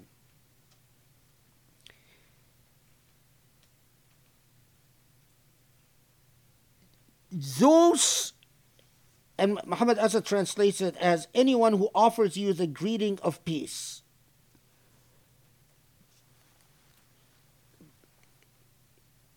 Someone who and in this context, it's not a greeting of peace. It's Islam. It's someone who, in fact, takes the Shahada, or someone who is in fact a Muslim. Of course, this makes it follows the warning about killing a Muslim intentionally. That it is a grave sin to come and say, well, I'm going to discount the Shahada for other reasons. This is a completely different paradigm. Now, let me come back to this, because I forgot a few things I think will clarify why I've hesitated a bit. Okay, so go back to verse 90.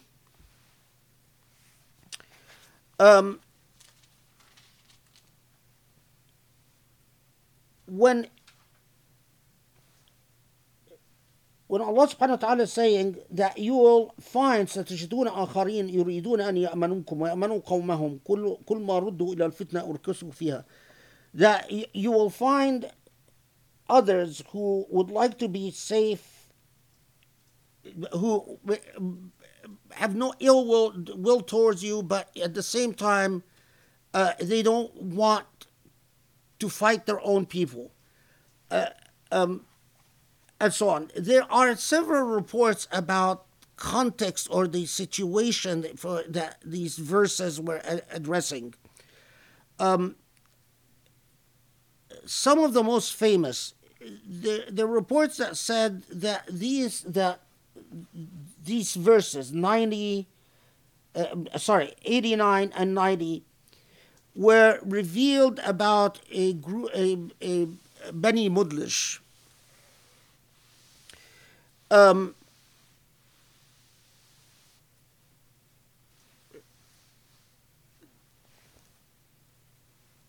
I'll sum up the heart of the report. Is that a tribe called Bani Mudlish had heard that the Prophet ﷺ was thinking of sending Bani Mudlish were for a long time had been allies of Quraysh, and that the Prophet ﷺ was going to send a military expedition towards them. And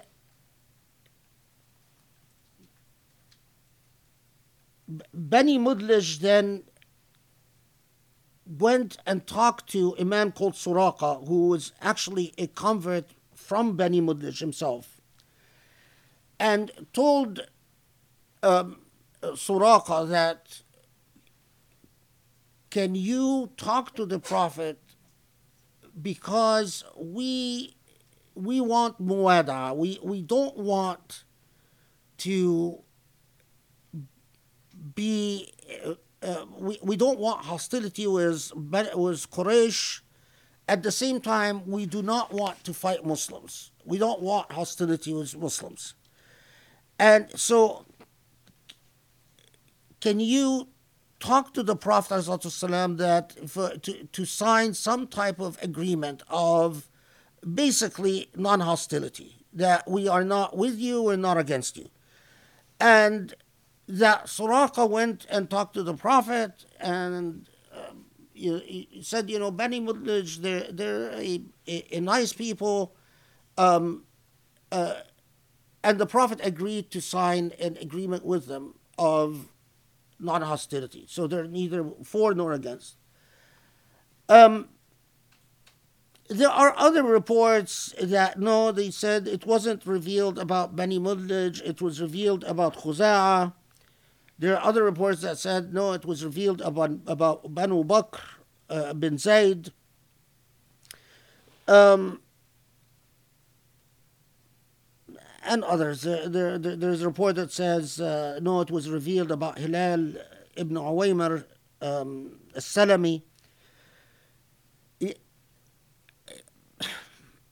Make a long story short, all of these examples, when you look into them, with substantial variations of the theme, what they involved were a people that were caught in between,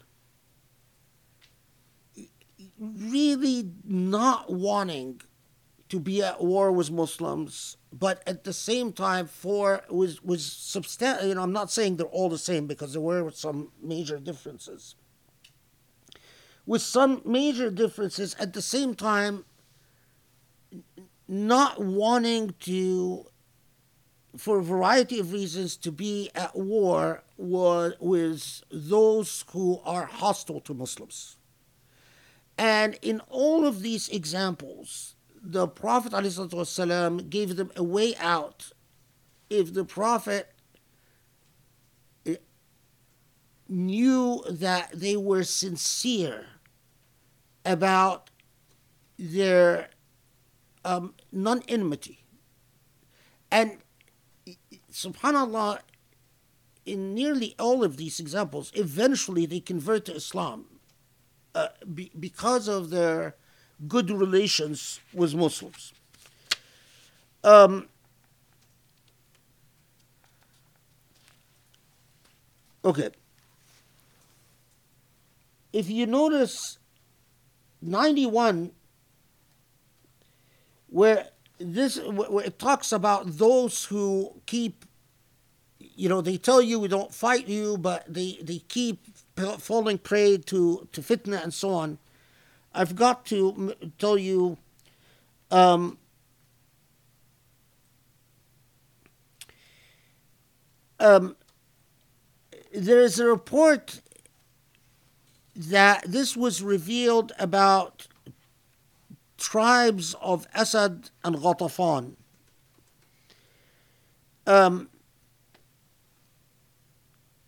Both these tribes are very odd. I mean, when the reports. Anyway, many members of Asad and Ghatafan would say they either say to Muslims, we've converted, we've taken the Shahada. But time and time again, they would show up on military expeditions with Quraysh against Muslims. There are other interesting narratives that say that members of Asad and Ghatafan would assure Muslims that they converted, but they had an inside joke that apparently was very funny to them, that after they would tell Muslims that we became Muslim, they would ask each other, okay, what do you believe in? Now that you're a Muslim, what is it that you believe in? And one of them then would point to a monkey or a scorpion or a snake or a spider and say, this is what I believe in. آمنت بالقرد, آمنت بالخنفساء, آمنت بالعقرب. And then they would crack up laughing. So it was apparently a very funny inside joke for them. That this sort of double talk. Yeah, I believe Allah, but for me, Allah is the spider, is the.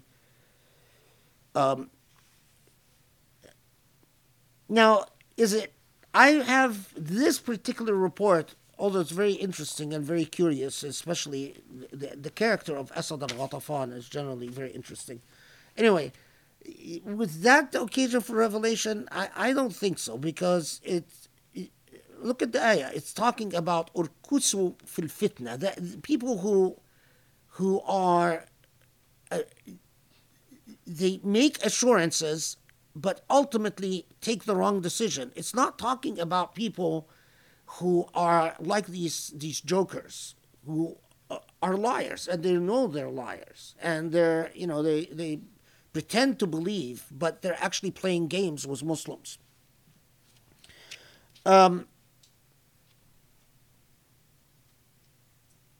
Anyway, okay.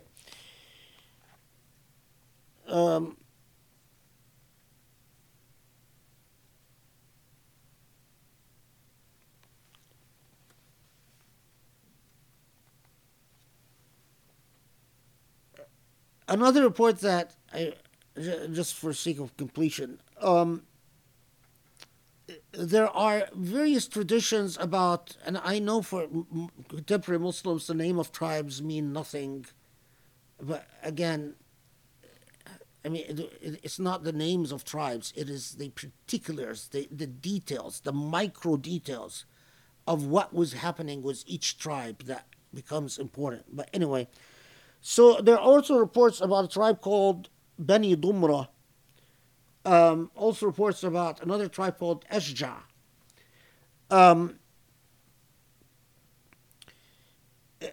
Ashja is a tribe that lived close to Bani Dumra. And Ashja had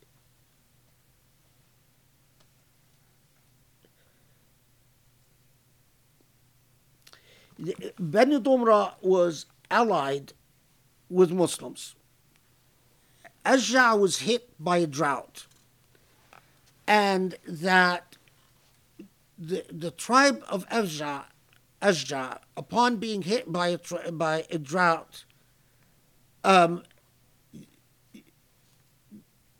they wanted a solution for their financial woes or their economic woes, and they thought, well, the way we should solve this problem is by invading Bani Dumra, raiding Bani Dumra, in other words, acting like highway robbers, pillaging what Bani Dumra has. However, and Bani Dumra got wind that Ashja was preparing to do this. So Bani Dumra sent a message to Ashja that, remember, we are allied to Muslims, and if you attack us, then you're going to have to deal with us and deal with Muslims as well. Whereupon Ashja, hearing of this, he said, Muslims have a reputation of being fierce fighters, and we can't handle fighting Muslims because their reputation was getting around. So they rushed to the Prophet ﷺ and said, we want a treaty with you. So among the terms of the treaty is that we will not attack Bani Dumra, but we want basically a peace with Muslims. Several Muslims were of the opinion that we shouldn't sign a treaty with Ashja, because the only reason that Ashja wants to sign a treaty with us is that they're scared. They're scared that now that it was leaked that they had ill intentions against Banu Dumra, so they're motivated by their own self-interest. And that reportedly after these set of revelations, the Prophet did sign a treaty with Ashja. That in fact,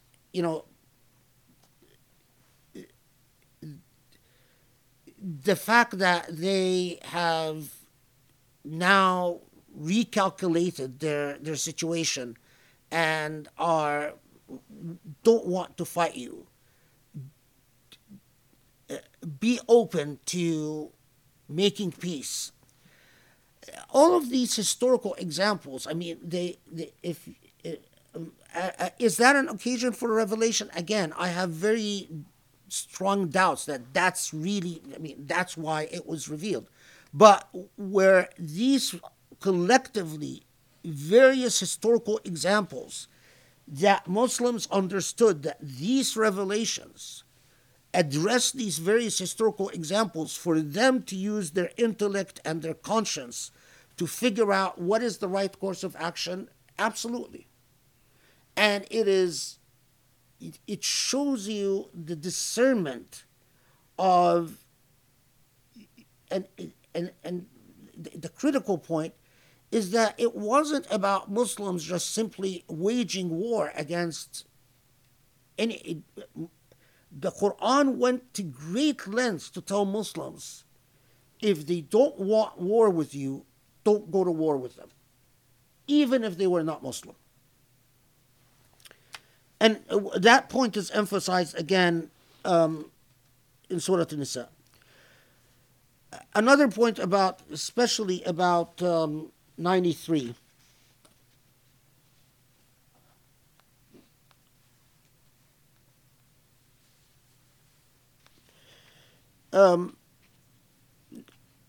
Well, 93 and 94. Okay. So there's a famous report that I mean,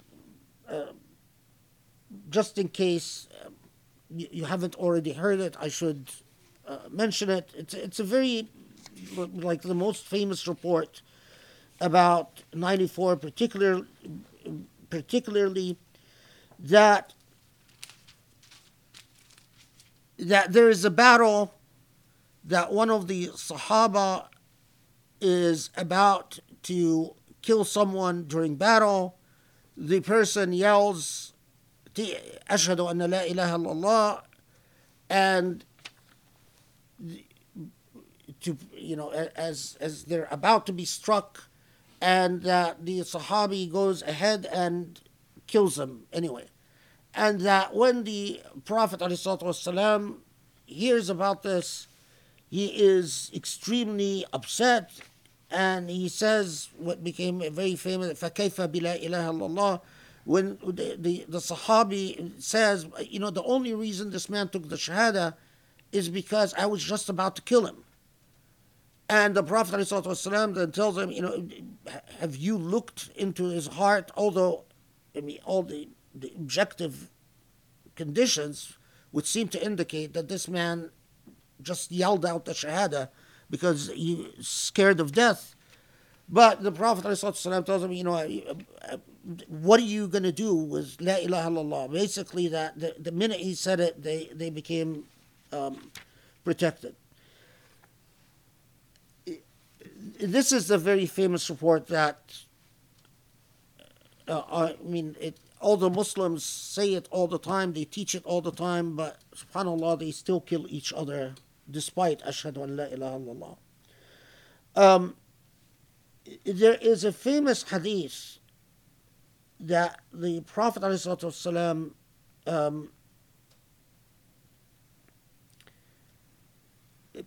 recited 93 and said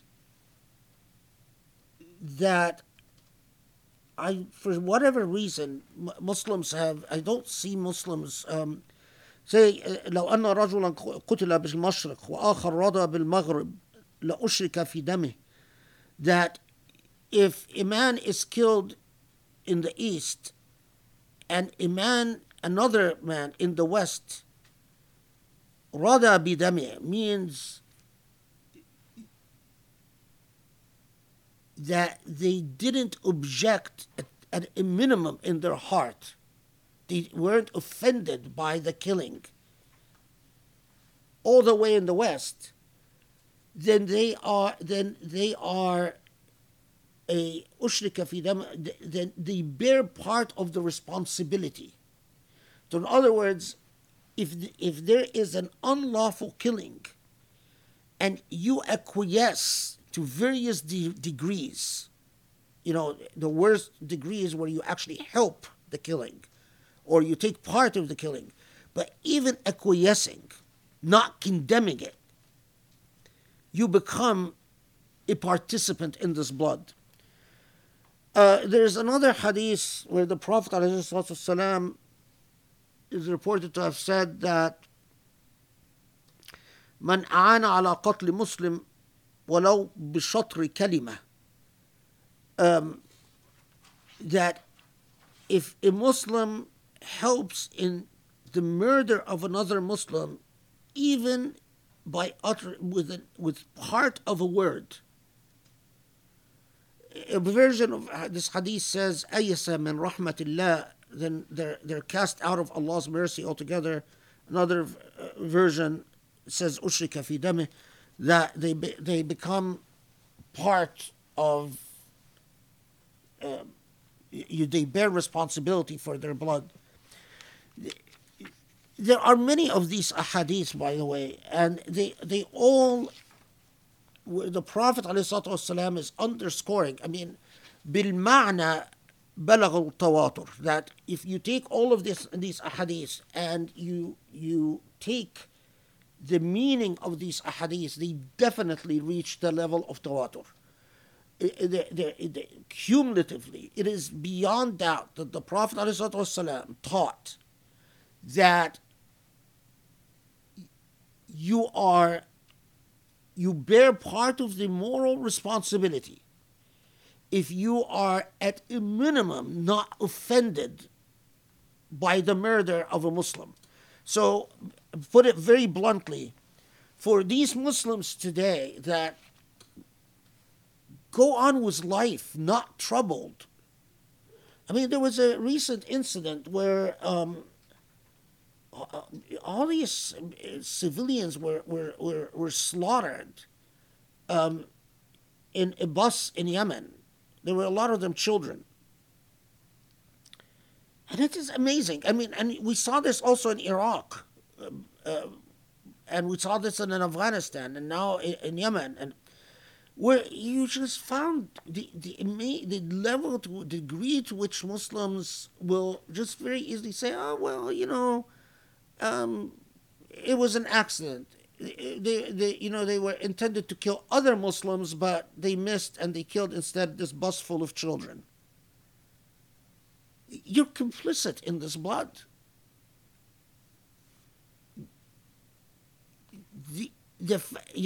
Same thing where those Muslims who watched other Muslims being killed while praying, literally, as they got up to do the second rak'ah, they were shot. And it was on camera. And somehow it just doesn't affect them. It doesn't alter their attitude about anything. Or they can watch the massacre of Rab'a or the massacres in Syria, and it doesn't seem to shake their core. I mean, they're more shaken. Subhanallah. I mean, someone recently told me about someone who's calling my tafsir of the Quran. What was it? The guy was saying that it's America appeasing the West, or I mean, what do you say? People who are not troubled by the spilling of Muslim blood and get all worked up about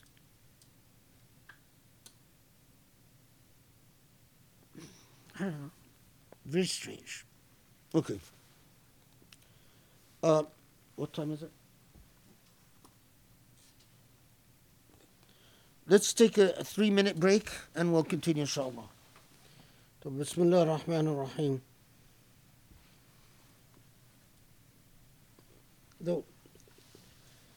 يا أيها الذين آمنوا إذا ضربتم في سبيل الله فتبينوا ولا تقولوا لمن ألقى إليكم سلام لست مؤمنا تبتغون عرض الحياة الدنيا. So this is 94, that if you go forth in war, be careful with the warning. Now notice this warning that تبتغون عرض الحياة الدنيا فعند الله مغانم كثيرة كذلك كنتم من قبل. That في سبيل الله, going to war for Allah's sake, your intention has to be pure and clear. That it is for Allah's sake, not for any other's sake. If your intention is something that has to do with the dunya, then that's not fi sabilillah. Because we fudge this all the time. We and again, going back to the traditions that were generated by apologists for power, those who wanted to fudge the jihad, and so, told you, oh, well, if you fight for defending your property, you're a martyr. If you die in the plague, you're a martyr. If you do this, you're a martyr.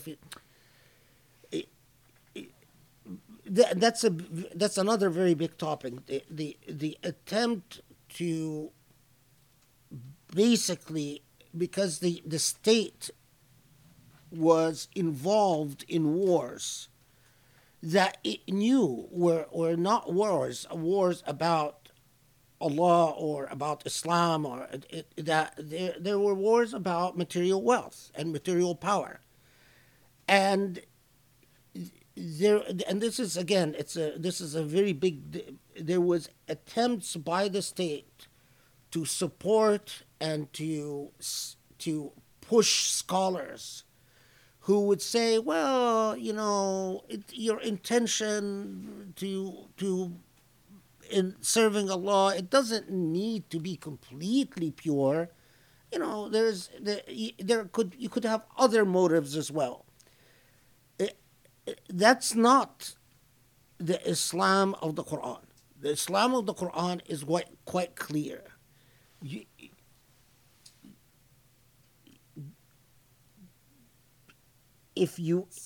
There is a war for Allah's sake where your motives is that I am serving Allah's religion, I am serving Allah's cause. Now, and Allah warns us, be careful, because if what is mixed with that is motives such as profit, such as gain, such as pride, vengeance, etc., then that's on you. Okay. Then 95. لا يستوي القاعدون من المؤمنين غير أولي الضرر والمجاهدون في سبيل الله بأموالهم وأنفسهم. فضل الله المجاهدين بأموالهم وأنفسهم على القاعدين درجة وكلا وعد الله الحسنى وفضل الله المجاهدين على القاعدين أجرا عظيما.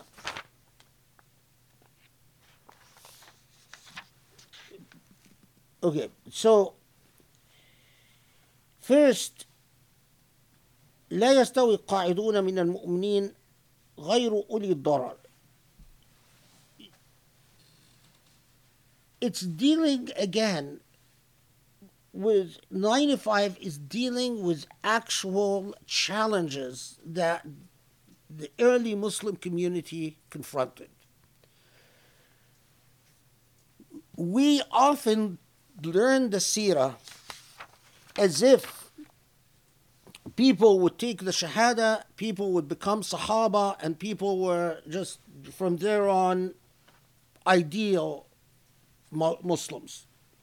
That's not the historical reality. The historical reality were that there were people who converted, but for them the sacrifice of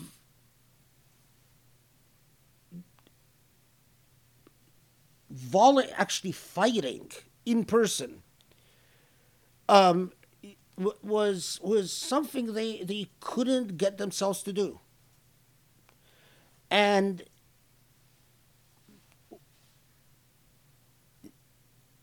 subhanallah, I mean, what you would expect from human institutions is that the Quran would come and say, well, those amongst you in Medina that don't respond to the call of war, they're lower than low and they should be executed or should be banished or whatever. The Quran doesn't do that. But it comes and very carefully says,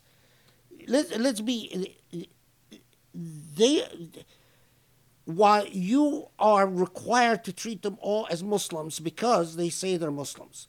However, those who actually go out and make the sacrifice of fighting in Allah's cause, these people cannot be equated, and they are not equal in Allah's eyes, or even in your moral appraisal, to those who make excuses and sit passively. And there were a group that said, "Well, we're going to support you financially, but we're not going to join the war effort ourselves." And as the ayah makes clear, that those, the mujahideen, those who actually fight, commit themselves to volunteering, waging war, making that sacrifice, are higher in degree. The thing that always struck me about this ayah, though, is that, look at the language itself. فضل الله المجاهدين بأموالهم وأنفسهم على القاعدين درجة. Although God promised, God has exalted those who strive hard with their possessions and their lives. Muhammad Asad translates it as far above those who remain passive. على القاعدين درجة is actually more circumspect than high above. It tells you they're above them, but it doesn't tell you how much above them. This is typical of the measured Quranic narrative. In my view, Allah is well aware that, well, there are those who only sacrifice financially because they're cowardly, but there are those who are unable, or Allah knows that for whatever reason they have a valid excuse, and so Allah Allah doesn't deprecate a group completely so that they become demonized in society. But Allah teaches you that still they're not all equal. Levels of sacrifice must be recognized. Okay. And this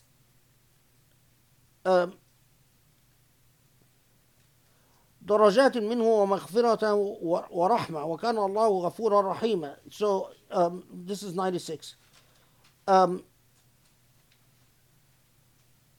That first, وَكُلًّا وَعَدَ اللَّهُ الْحُسْنَى, that they all have their rewards, but of course Allah recognizes the greater the sacrifice, the higher your status morally and Islamically, and that the potential is, depending on the levels of sacrifice, is higher degrees of, or variable degrees of mercy and forgiveness. Okay. Then we come to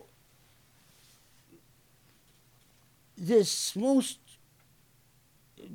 probably the most famous ayah of Surah Nisa. إن الذين توفاهم الملائكة ظالمي أنفسهم قالوا فيما كنتم قالوا كنا مستضعفين في الأرض قالوا ألم تكن أرض الله واسعة فتهاجروا فيها فأولئك مأواهم جهنم وساءت مصيرا إلا المستضعفين من الرجال والنساء والولدان لا يستطيعون حيلة ولا يهتدون سبيلا فأولئك عسى الله أن يعفو عنهم وكان الله عفوا غفورا ومن يهاجر في سبيل الله يجد في الأرض مراغما كثيرا وسعة ومن يخرج من بيته مهاجرا إلى الله ورسوله ثم يدركه الموت فقد وقع أجره على الله وكان الله غفورا رحيما. So this is now 97 to 100. So then, after we've gone through these sort of, if you will, laws of hostility and war and warning, and then with the penultimate statement warning us against killing a fellow Muslim. But we come to a subtle moral point, and it's astounding in its subtlety.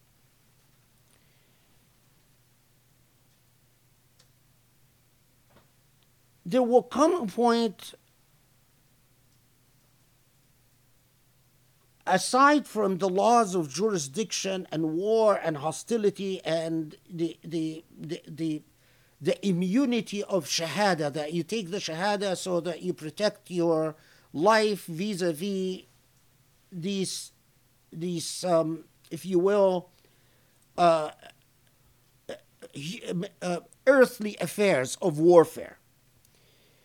But there is a more fundamental issue, more basic moral issue that all Muslims must ponder and think about.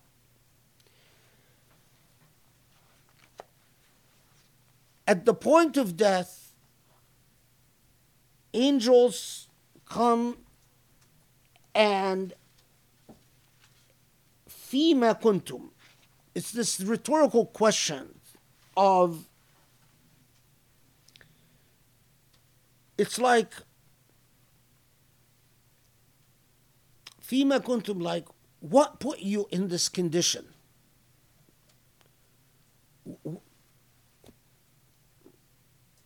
What's up with your circumstance? Why are the angels asking this? Because they were ظالمي أنفسهم. They were unjust towards themselves. Now, you pause and you say, unjust towards themselves in what way?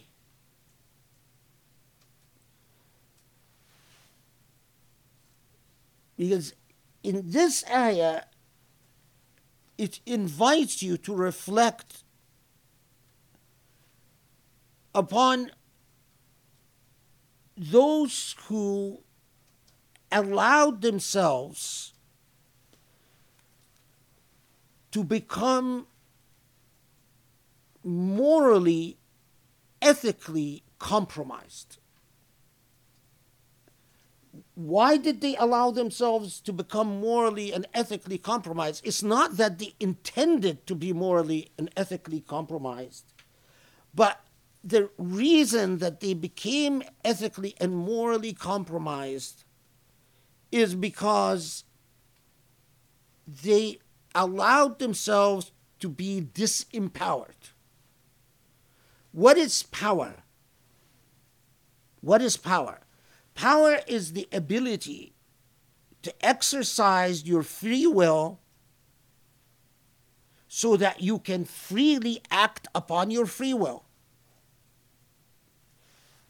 Disempowerment is for whatever situation, whatever the circumstances are, that you are either denied your free will, so because of your circumstances you are brainwashed, or you are not properly educated, or you are not properly made aware and conscious, or you do have consciousness and awareness, but you can't act upon it.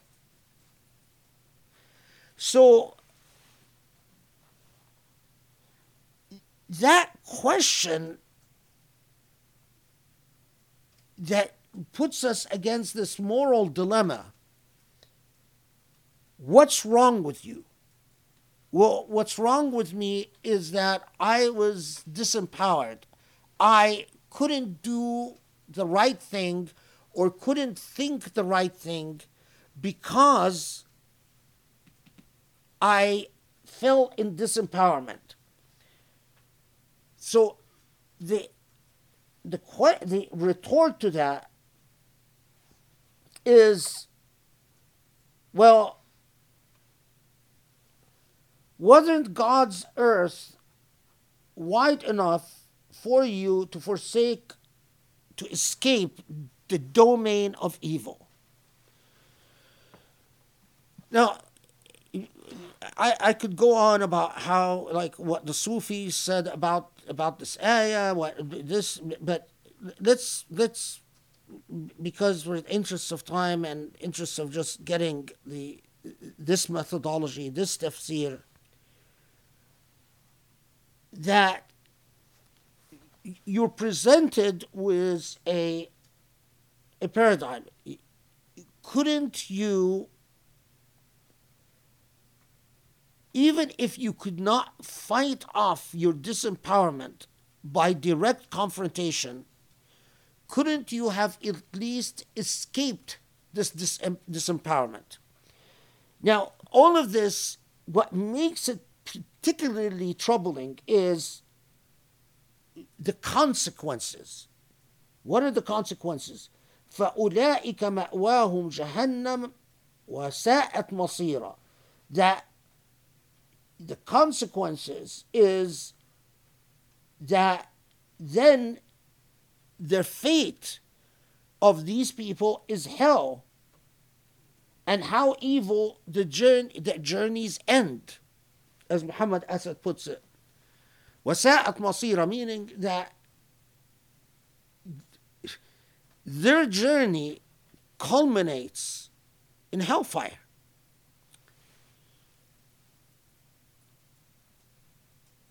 This is deeply troubling because it is not that I was disempowered, so because I was disempowered,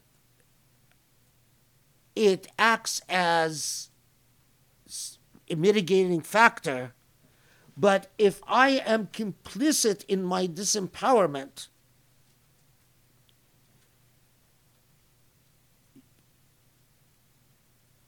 then in fact, because here we're not talking about people who are not believers, we're talking about people who are believers, mu'mineen, that in fact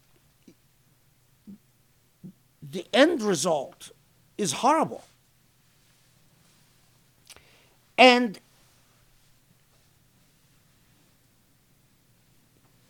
except the men, women, and children, إلا المستضعفين من الرجال والنساء والولدان لا يستطيعون حيلة ولا يهتدون سبيلا, who, except men, women, and children who are truly disempowered. This is لا يستطيعون حيلة ولا يهتدون سبيلا, is they truly don't have a choice. So Allah presents us with a challenge.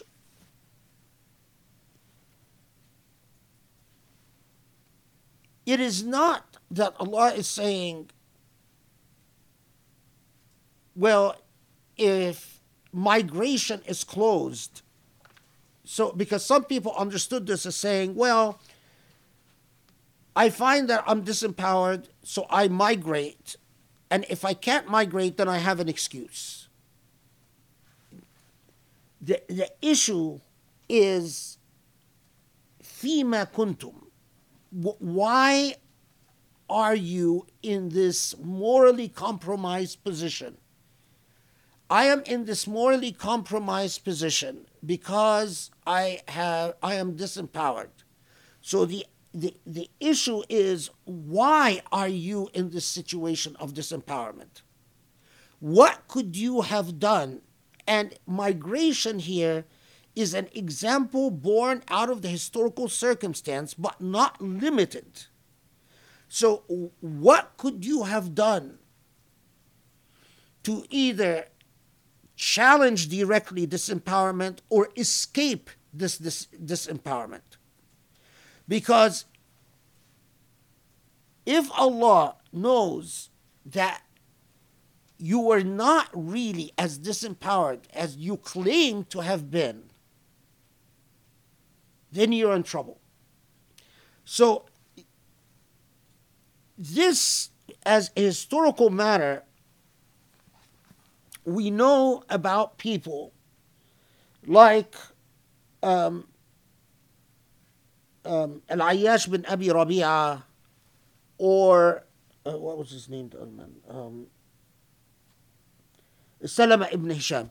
Salama ibn Hisham, where the Prophet ﷺ would often in his dua pray that that Allah gives them a way out of their oppression in Mecca. They had converted to Islam, but individuals like Salama ibn Hisham, where from the Prophet's prayer we know that they were, and someone like Al-Ayyash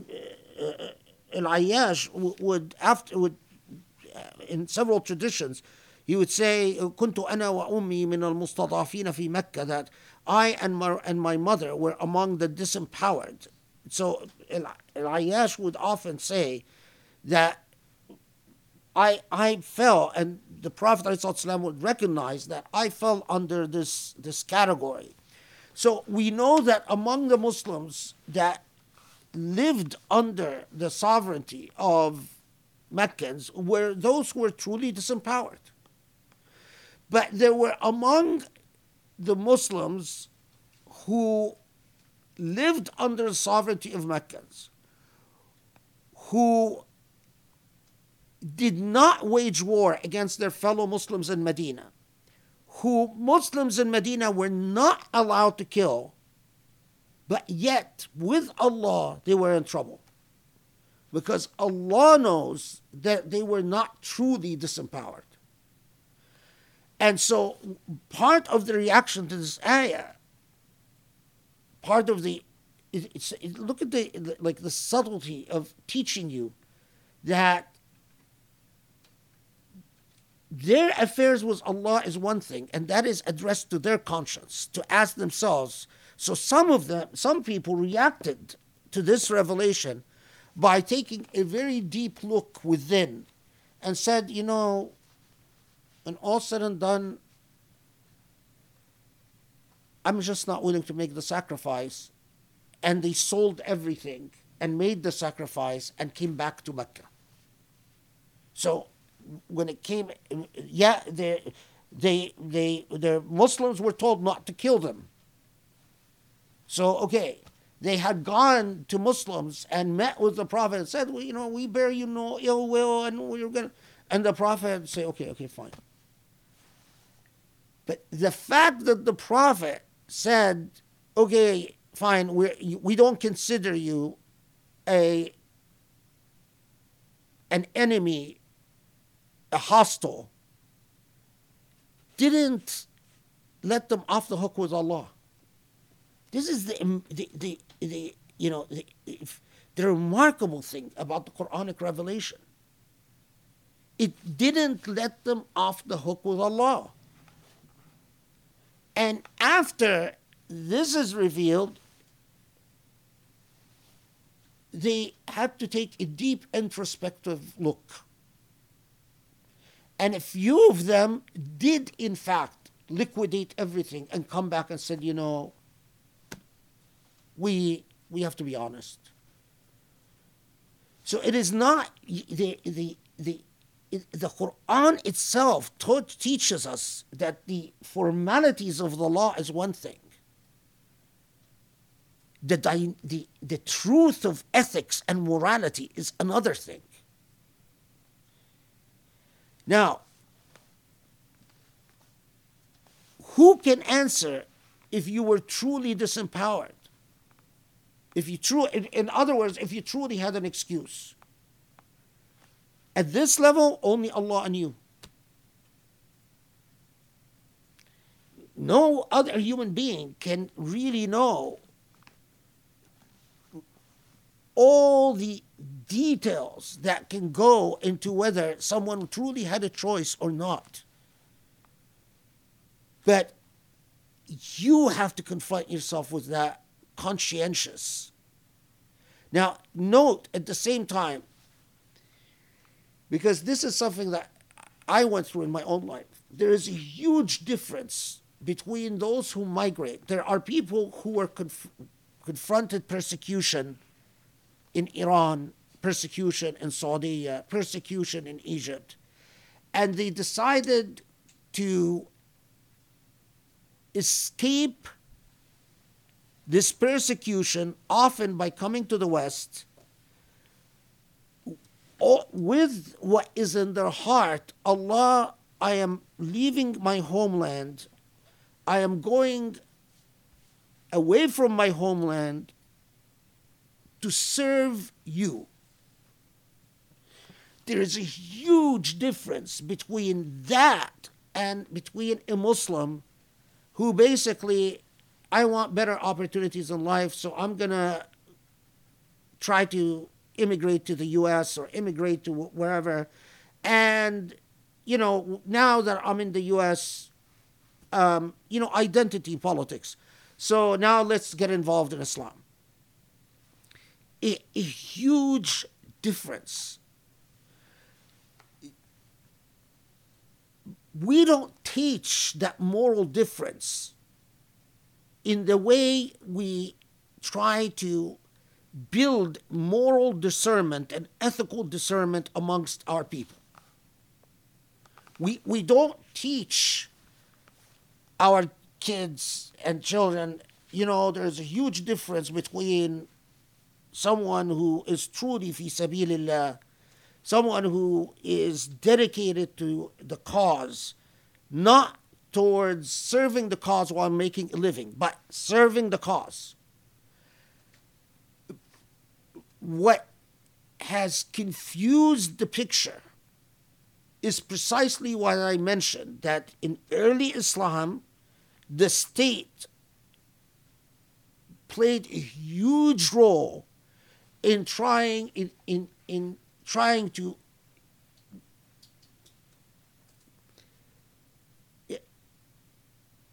obfuscate the clarity of the moral vision for purposes that serve the state. And so, a lot of this material that about,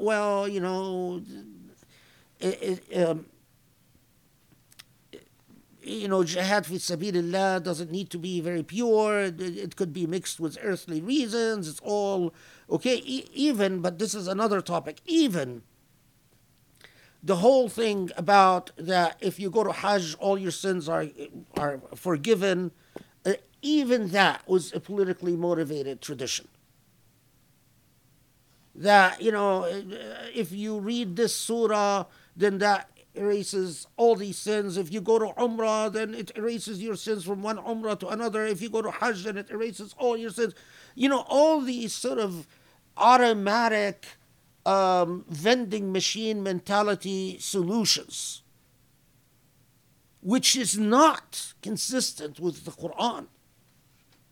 The Quran doesn't give you any vending machine solutions. You find that in the hadith, and hadith that is a clear product of the authoritarian state. The transmitters of the hadith, of these ahadith, were individuals specific, although they are recognized as thiqat and so on, and Bukhari accepted them, and Muslim accepted them, etc., etc. But they were transmitters of hadith who lived and died in the service of the Umayyads, of the Amawiyin. And it is remarkable the extent to which it's not the Abbasids were any better, it's just whoever is in power. They want a theology by which they can tell their soldiers, go kill, these rebels, execute this pious person, and don't worry about it, just go to Hajj, it will all be erased, no problem. So that's the Islam they fabricated. And we, like parrots, continue just teaching the same thing over and over and over. And that is because the weakness of Islamic sciences.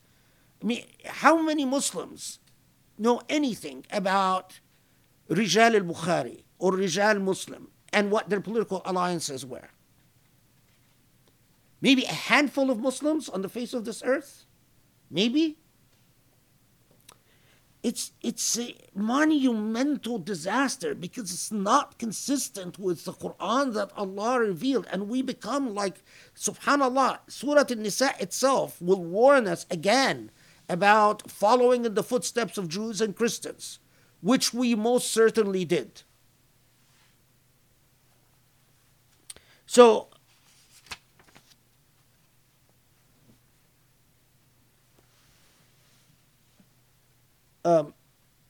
where were we? Yeah. So, except that those who are truly disempowered, Allah knows. And here, disempowered, you could even take this as who truly has an excuse. Because when I see the way that a lot of Muslims are brainwashed by their self-induced ignorance. I mean, yesterday I was reading a transcript of something, and it was an argument between, believe it or not, a graduate of Azhar, about a hadith. And these are two graduates of Azhar, and they're saying, one of them is saying to the other, where did you get this material about riwayat al-hadith, about where the... And his response to him was, Google. I found it on Google. And so the other man was saying, but I think that's wrong. And he said, are you saying Google is wrong? Wallahi azim, I'm not exaggerating. Two graduates from Azhar, I don't allow my students to cite to Google research in papers. Two graduates of Azhar, their authority has become Sheikh Google. Yani, and this is poorness of educational institutions. I mean, I've learned the hard way. When I was younger, I used to go out of my way to help. I would get these letters from people from Pakistan or people from Iran. They would say, I got my doctorate in this, in Sharia or in theology or whatever. I just want to do postgraduate studies, and I would go out of my way. I've lost some really good assistants over the years and aides because I would put them to do really hard work to help these people come and do postgraduate studies. And I would be shocked at the illiteracy of these so-called doctoral people who have doctorates. They're illiterate. They're intellectually illiterate. So, I mean, I no longer, and they also let some bruising experience. But what are we going to tell Allah when Allah says, I've given you money, how much of this money was spent in building the type of intellect that can respond to istidaf? You see, an ignorant person, a huge part of disempowerment is when the disempowered doesn't recognize they're disempowered. You could be oppressed and you don't know you're oppressed. Why? Because you're ignorant. Look, I mean, I don't want to feed into a racist thing, but we have to be honest with ourselves. I was watching all the people who are going volunteering to go fight against the Russians in Ukraine.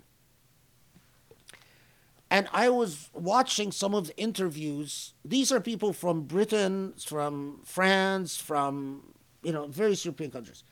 And they're explaining why, including one guy who's 60 years old.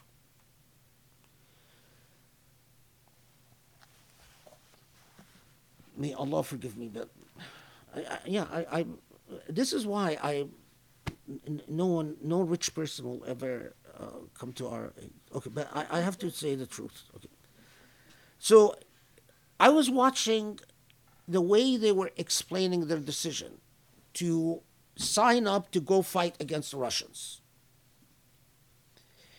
And then I was comparing in my memory when there were several programs about people volunteering from some people in some parts of the Muslim world to go fight, to join the Iraqi army to fight against the incoming American invasion. And I'll never forget that the volunteers that were joining the Iraqi army, they were holding guns and, basically yelling. And their entire discourse was all hinged around the great leader Saddam.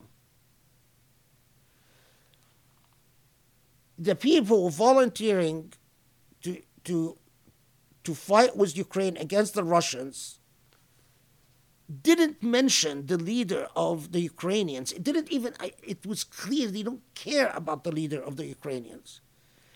They could articulate a set of principles as to why they believed that it is the right thing to do is to fight against the Russians. I compared that to what I very distinctly remember the people who volunteered to defend Iraq. And it was, if everyone knew that if you don't praise Saddam, if you don't toot the horn of Saddam, you could find yourself, although an American invasion was imminent, you could find yourself thrown in prison. This is the difference between what despotism creates and what relatively less despotic system creates. The Prophet ﷺ, and you see this in the Quran, the reason Muslims under the leadership of the Prophet conquered the world is that the Prophet ﷺ taught them to be dignified human beings, empowered within. Sadly, and especially after colonial and through because you can't ignore the effects of external invasion and domination. You cannot. Muslims learned to adopt all the mannerisms, all the ethics, all the psychology of a dominated and subjugated and broken and disempowered people. This is why the Russians are stuck. Do you remember how quickly Baghdad folded? It's not the absence of brave people. It is because as long as it was the official Iraqi army in confrontation, the human being who doesn't have a sense of their self-worth is a human being that you can... They don't even have sufficient consciousness of their own oppression. That's precisely why our real challenge is education and investment in our educational institutions and the reclaiming Islamic sciences. I'm over all the Orientalist scholarship because they're distractions. There's one book published by Palgrave about, it was a PhD dissertation, about the Nawasib in the Islamic tradition. But, of course, written by someone that wants to appease Orientalist scholars, becomes about, maybe Muslims never really, it becomes typically Orientalist stuff, that Muslims never really cared about Ali, and that later on in the 3rd century Hijrah, Muslims invent a Ali that never existed in history, who's important, typical Orientalist nonsense.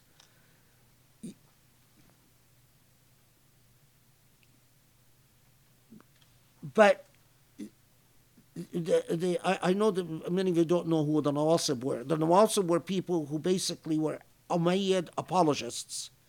And in order to defend the Umayyads and their power institutions, they demonized Ali and Ahlul Bayt. So, but it is, aside, the scholarship on the effect of despotism upon our history cannot be undertaken by Orientalist scholars. It has to be undertaken by Muslim scholars who are working independent from Orientalist institutions. And until we have the type of educational institutions that ask the hard questions,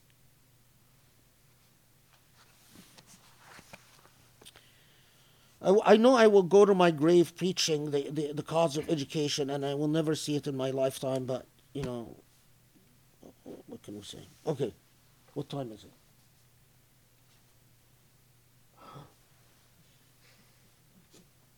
Okay, I'm going to just, we can't stop here because it would be, okay, look, وَمَنْ يُهَاجِرْ فِي سَبِيلِ اللَّهِ.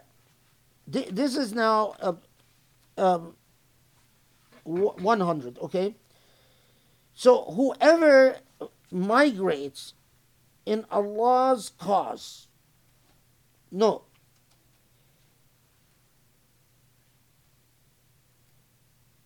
يجد في الأرض مراغما كثيرا وسعة، وما يخرج من بيته مهاجرا إلى الله ورسوله ثم يدركه الموت فقد وقع أجره على الله وكان الله غفورا رحيما. This is again among the most, oh my God. So pause. Muraghama.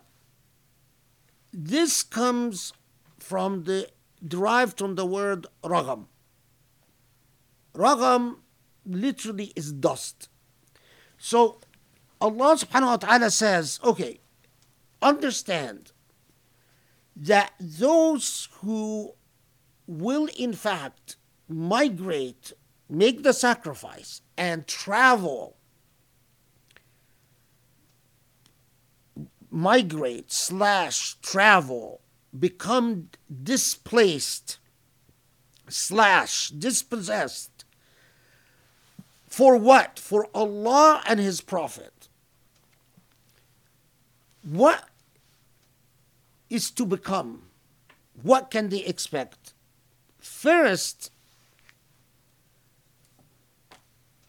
the expression muraghaman, Allah knows what that means is hardship and loneliness. The path of virtue is lonely. You see, it's very hard because those who want to walk the path of virtue, want to wake up from disempowerment, want to resist their istidaf and want to say, no, I can't. I worship Allah, and worshiping Allah means a certain, has a meaning anchored in dignity and in autonomy and in integrity and all of that. And so now I will migrate to Allah and His Prophet. And that migration, which means make all the sacrifices consistent with that commitment. That expression, muragham, is remarkable, because Allah says, it's as if Allah is saying, I know that path, you will find, the immediate thing that you will find is a great deal of loneliness. You will feel isolated and alone. But then, and says, مُرَاغَمًا كَثِيرًا.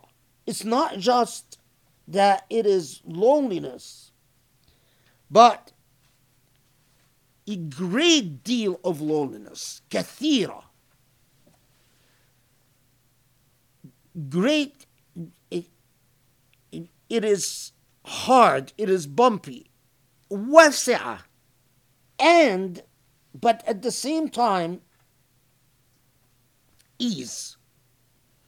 Remember when Allah told us in the Meccan revelation, إِنَّ مَعَ الْعُسْرِ يُسْرًا, with hardship comes ease. So Allah is saying it is a path of sacrifice. It is a path of loneliness. But Allah is with you. And because Allah is with you, there will come ease if you persevere. And as to those, of course, if in the books of tafsir they told you various occasions for revelation about this, but that as to those who might start migrating or proceed to migrate in Allah's path and to Allah and His Prophet, and they die in the way, then their reward with Allah. Why I pause at this is that,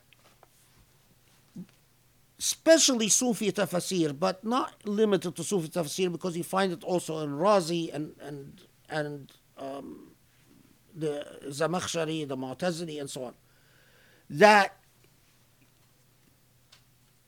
this ayah, superficially it applied to specific individuals who, after have made the decision, initially they made the decision not to migrate. And then finally, after a certain amount of, they said, okay, we're making the ultimate sacrifice, and we're sacrificing everything, and we're going to migrate.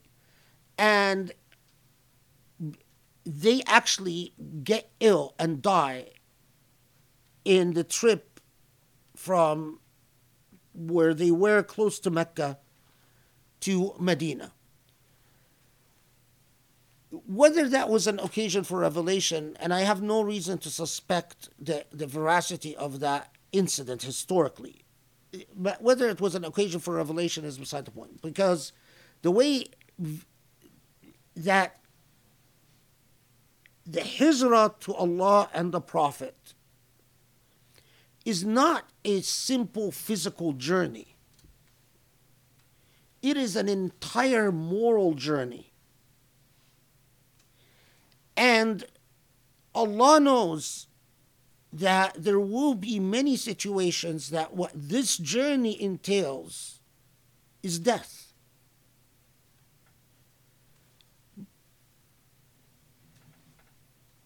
Allah is preparing us for ultimately that sometimes the price you're going to pay is your life. Then fear of death shouldn't be an excuse for seeking liberation from your disempowerment.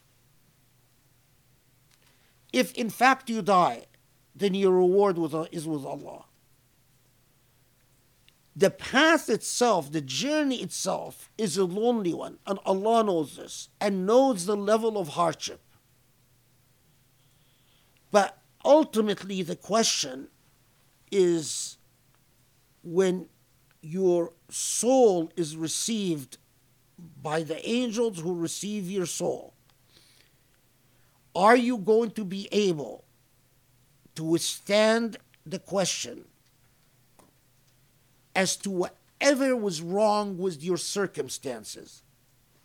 Are you going to be able to say, yes, I've done something about it. And what I've done was to the best of my ability, and Allah knows my true motives and intentions. This is not an invitation for some. I was always intrigued by, when I was much younger, I was always intrigued by my people my age who were all, communists and revolutionaries. They were always like in a state of constant revolution. They wanted to burn everything, destroy everything, as if that's the cool thing, as if that's the hard thing. That's very easy, to be just a radical who wants to destroy everything. What's much harder is to be a Quranic revolutionary. A Quranic revolutionary, a revolutionary with great moral discernment and great moral distinction. One wrong doesn't make another right. To have a keen sense of your own dignity and liberation, but it cannot be attained at the expense of the indignity and oppression towards others. And this was always, and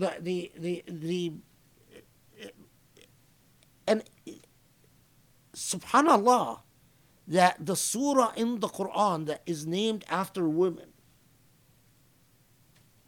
is the surah of revolution and liberation. Coincidence? Okay, alhamdulillah, let's stop here, and hopefully we're getting to the point where we can go faster with Surah Nisa, because Every time you say you want to go faster, I want to have a revolution. So, and I know Sharif will join me. You can't go faster. It's okay. This Bismillah ar-Rahman ar-Rahim. Alhamdulillah, this was an amazing session. Even though we didn't make a lot of progress in terms of verses, I think in terms of meaning and depth, it was absolutely incredible. Oh, I forgot my phone. Joe, can you remind me what was the name of the khutbah that you told me to mention? Divinity, Justice, and Muslims Murdering Muslims. This was a khutbah that the Sheikh gave in May of 2019, I believe, that where he really focused on verses 92 and 93 of Surah Al-Nisa. So I just wanted to call it out. You guys can find it on YouTube, but it's Joe reminded me that he talked about these verses and also about the whole idea of a moral migration. And this session was particularly powerful for me as a convert, because even the idea of migration, even if you're not physically migrating, the idea of migrating from home is very significant, because as a convert, you leave everything that is familiar to you in your home, mentally, emotionally, in addition to maybe physically, maybe not. But what it requires is such conviction, and I think it is so true. Like, this idea of this path is hard and lonely, and so difficult. Because certainly, I think people know when I converted, I was encountered such hardship with my family that I was really estranged from them for 8 years, and it was a really difficult time. It was very lonely. It was very hard. But at the same time, in my particular case, it's like Allah knew that was exactly what I needed to make that break from everything that I considered home, and have enough time and space to really get my bearings. And I'm sure that this is the same situation with many people who are trying to make that moral migration to something different and something new. And I think that's what you talk about in terms of not just the physical migration, but the moral migration. And in many ways, although it was difficult, it did come with ease, because you felt it forced you to actually then develop your relationship with God, and with God becoming your center and your anchor in a very, in this way, that's where you turn for comfort. It was actually incredibly, it was the most important thing, at least in my personal experience, and I'm sure with other converts as well. And this idea of the thing that just really strikes me through today's session, so much of this comes down to what you were talking about your individual relationship and a sense of truth. God truly knows what's in your heart and what your intention is and what your level of sacrifice is, what your willingness is to sacrifice and what your actual sacrifice is. There's not anything you as an individual can do to hide that truth from God. God ultimately knows. And so it's just, it underscores everything that, like all of these lessons just keep coming back and, and revalidating all of the things that we've been learning along the way. And it just underscores again, just that how beautiful the nuance, how beautiful, like God is so accommodating to each individual's, circumstance in such a dignified and beautiful way, but very truthful and, is telling us that this is the way. This is what's clear. This is what is going to make you dignified and elevated. And alhamdulillah. So there's so much that can be said, but I don't want to expand more. But just to say thank you. I think that this was an incredible session, and please take your time, because even if we need to spend more days. This is the type of education that ultimately liberates all of us, and we shouldn't rush through it. Thank you so much. I don't know. I'm speechless. Joe, do you want to say anything? Anybody want to say anything? Okay. Truly amazing. Alhamdulillah. Thank you guys so much for being with us, and can't wait for another installment next week. But thank you. Have a wonderful rest of the week. Assalamu alaikum. And we'll see you soon, inshallah. Assalamu alaikum.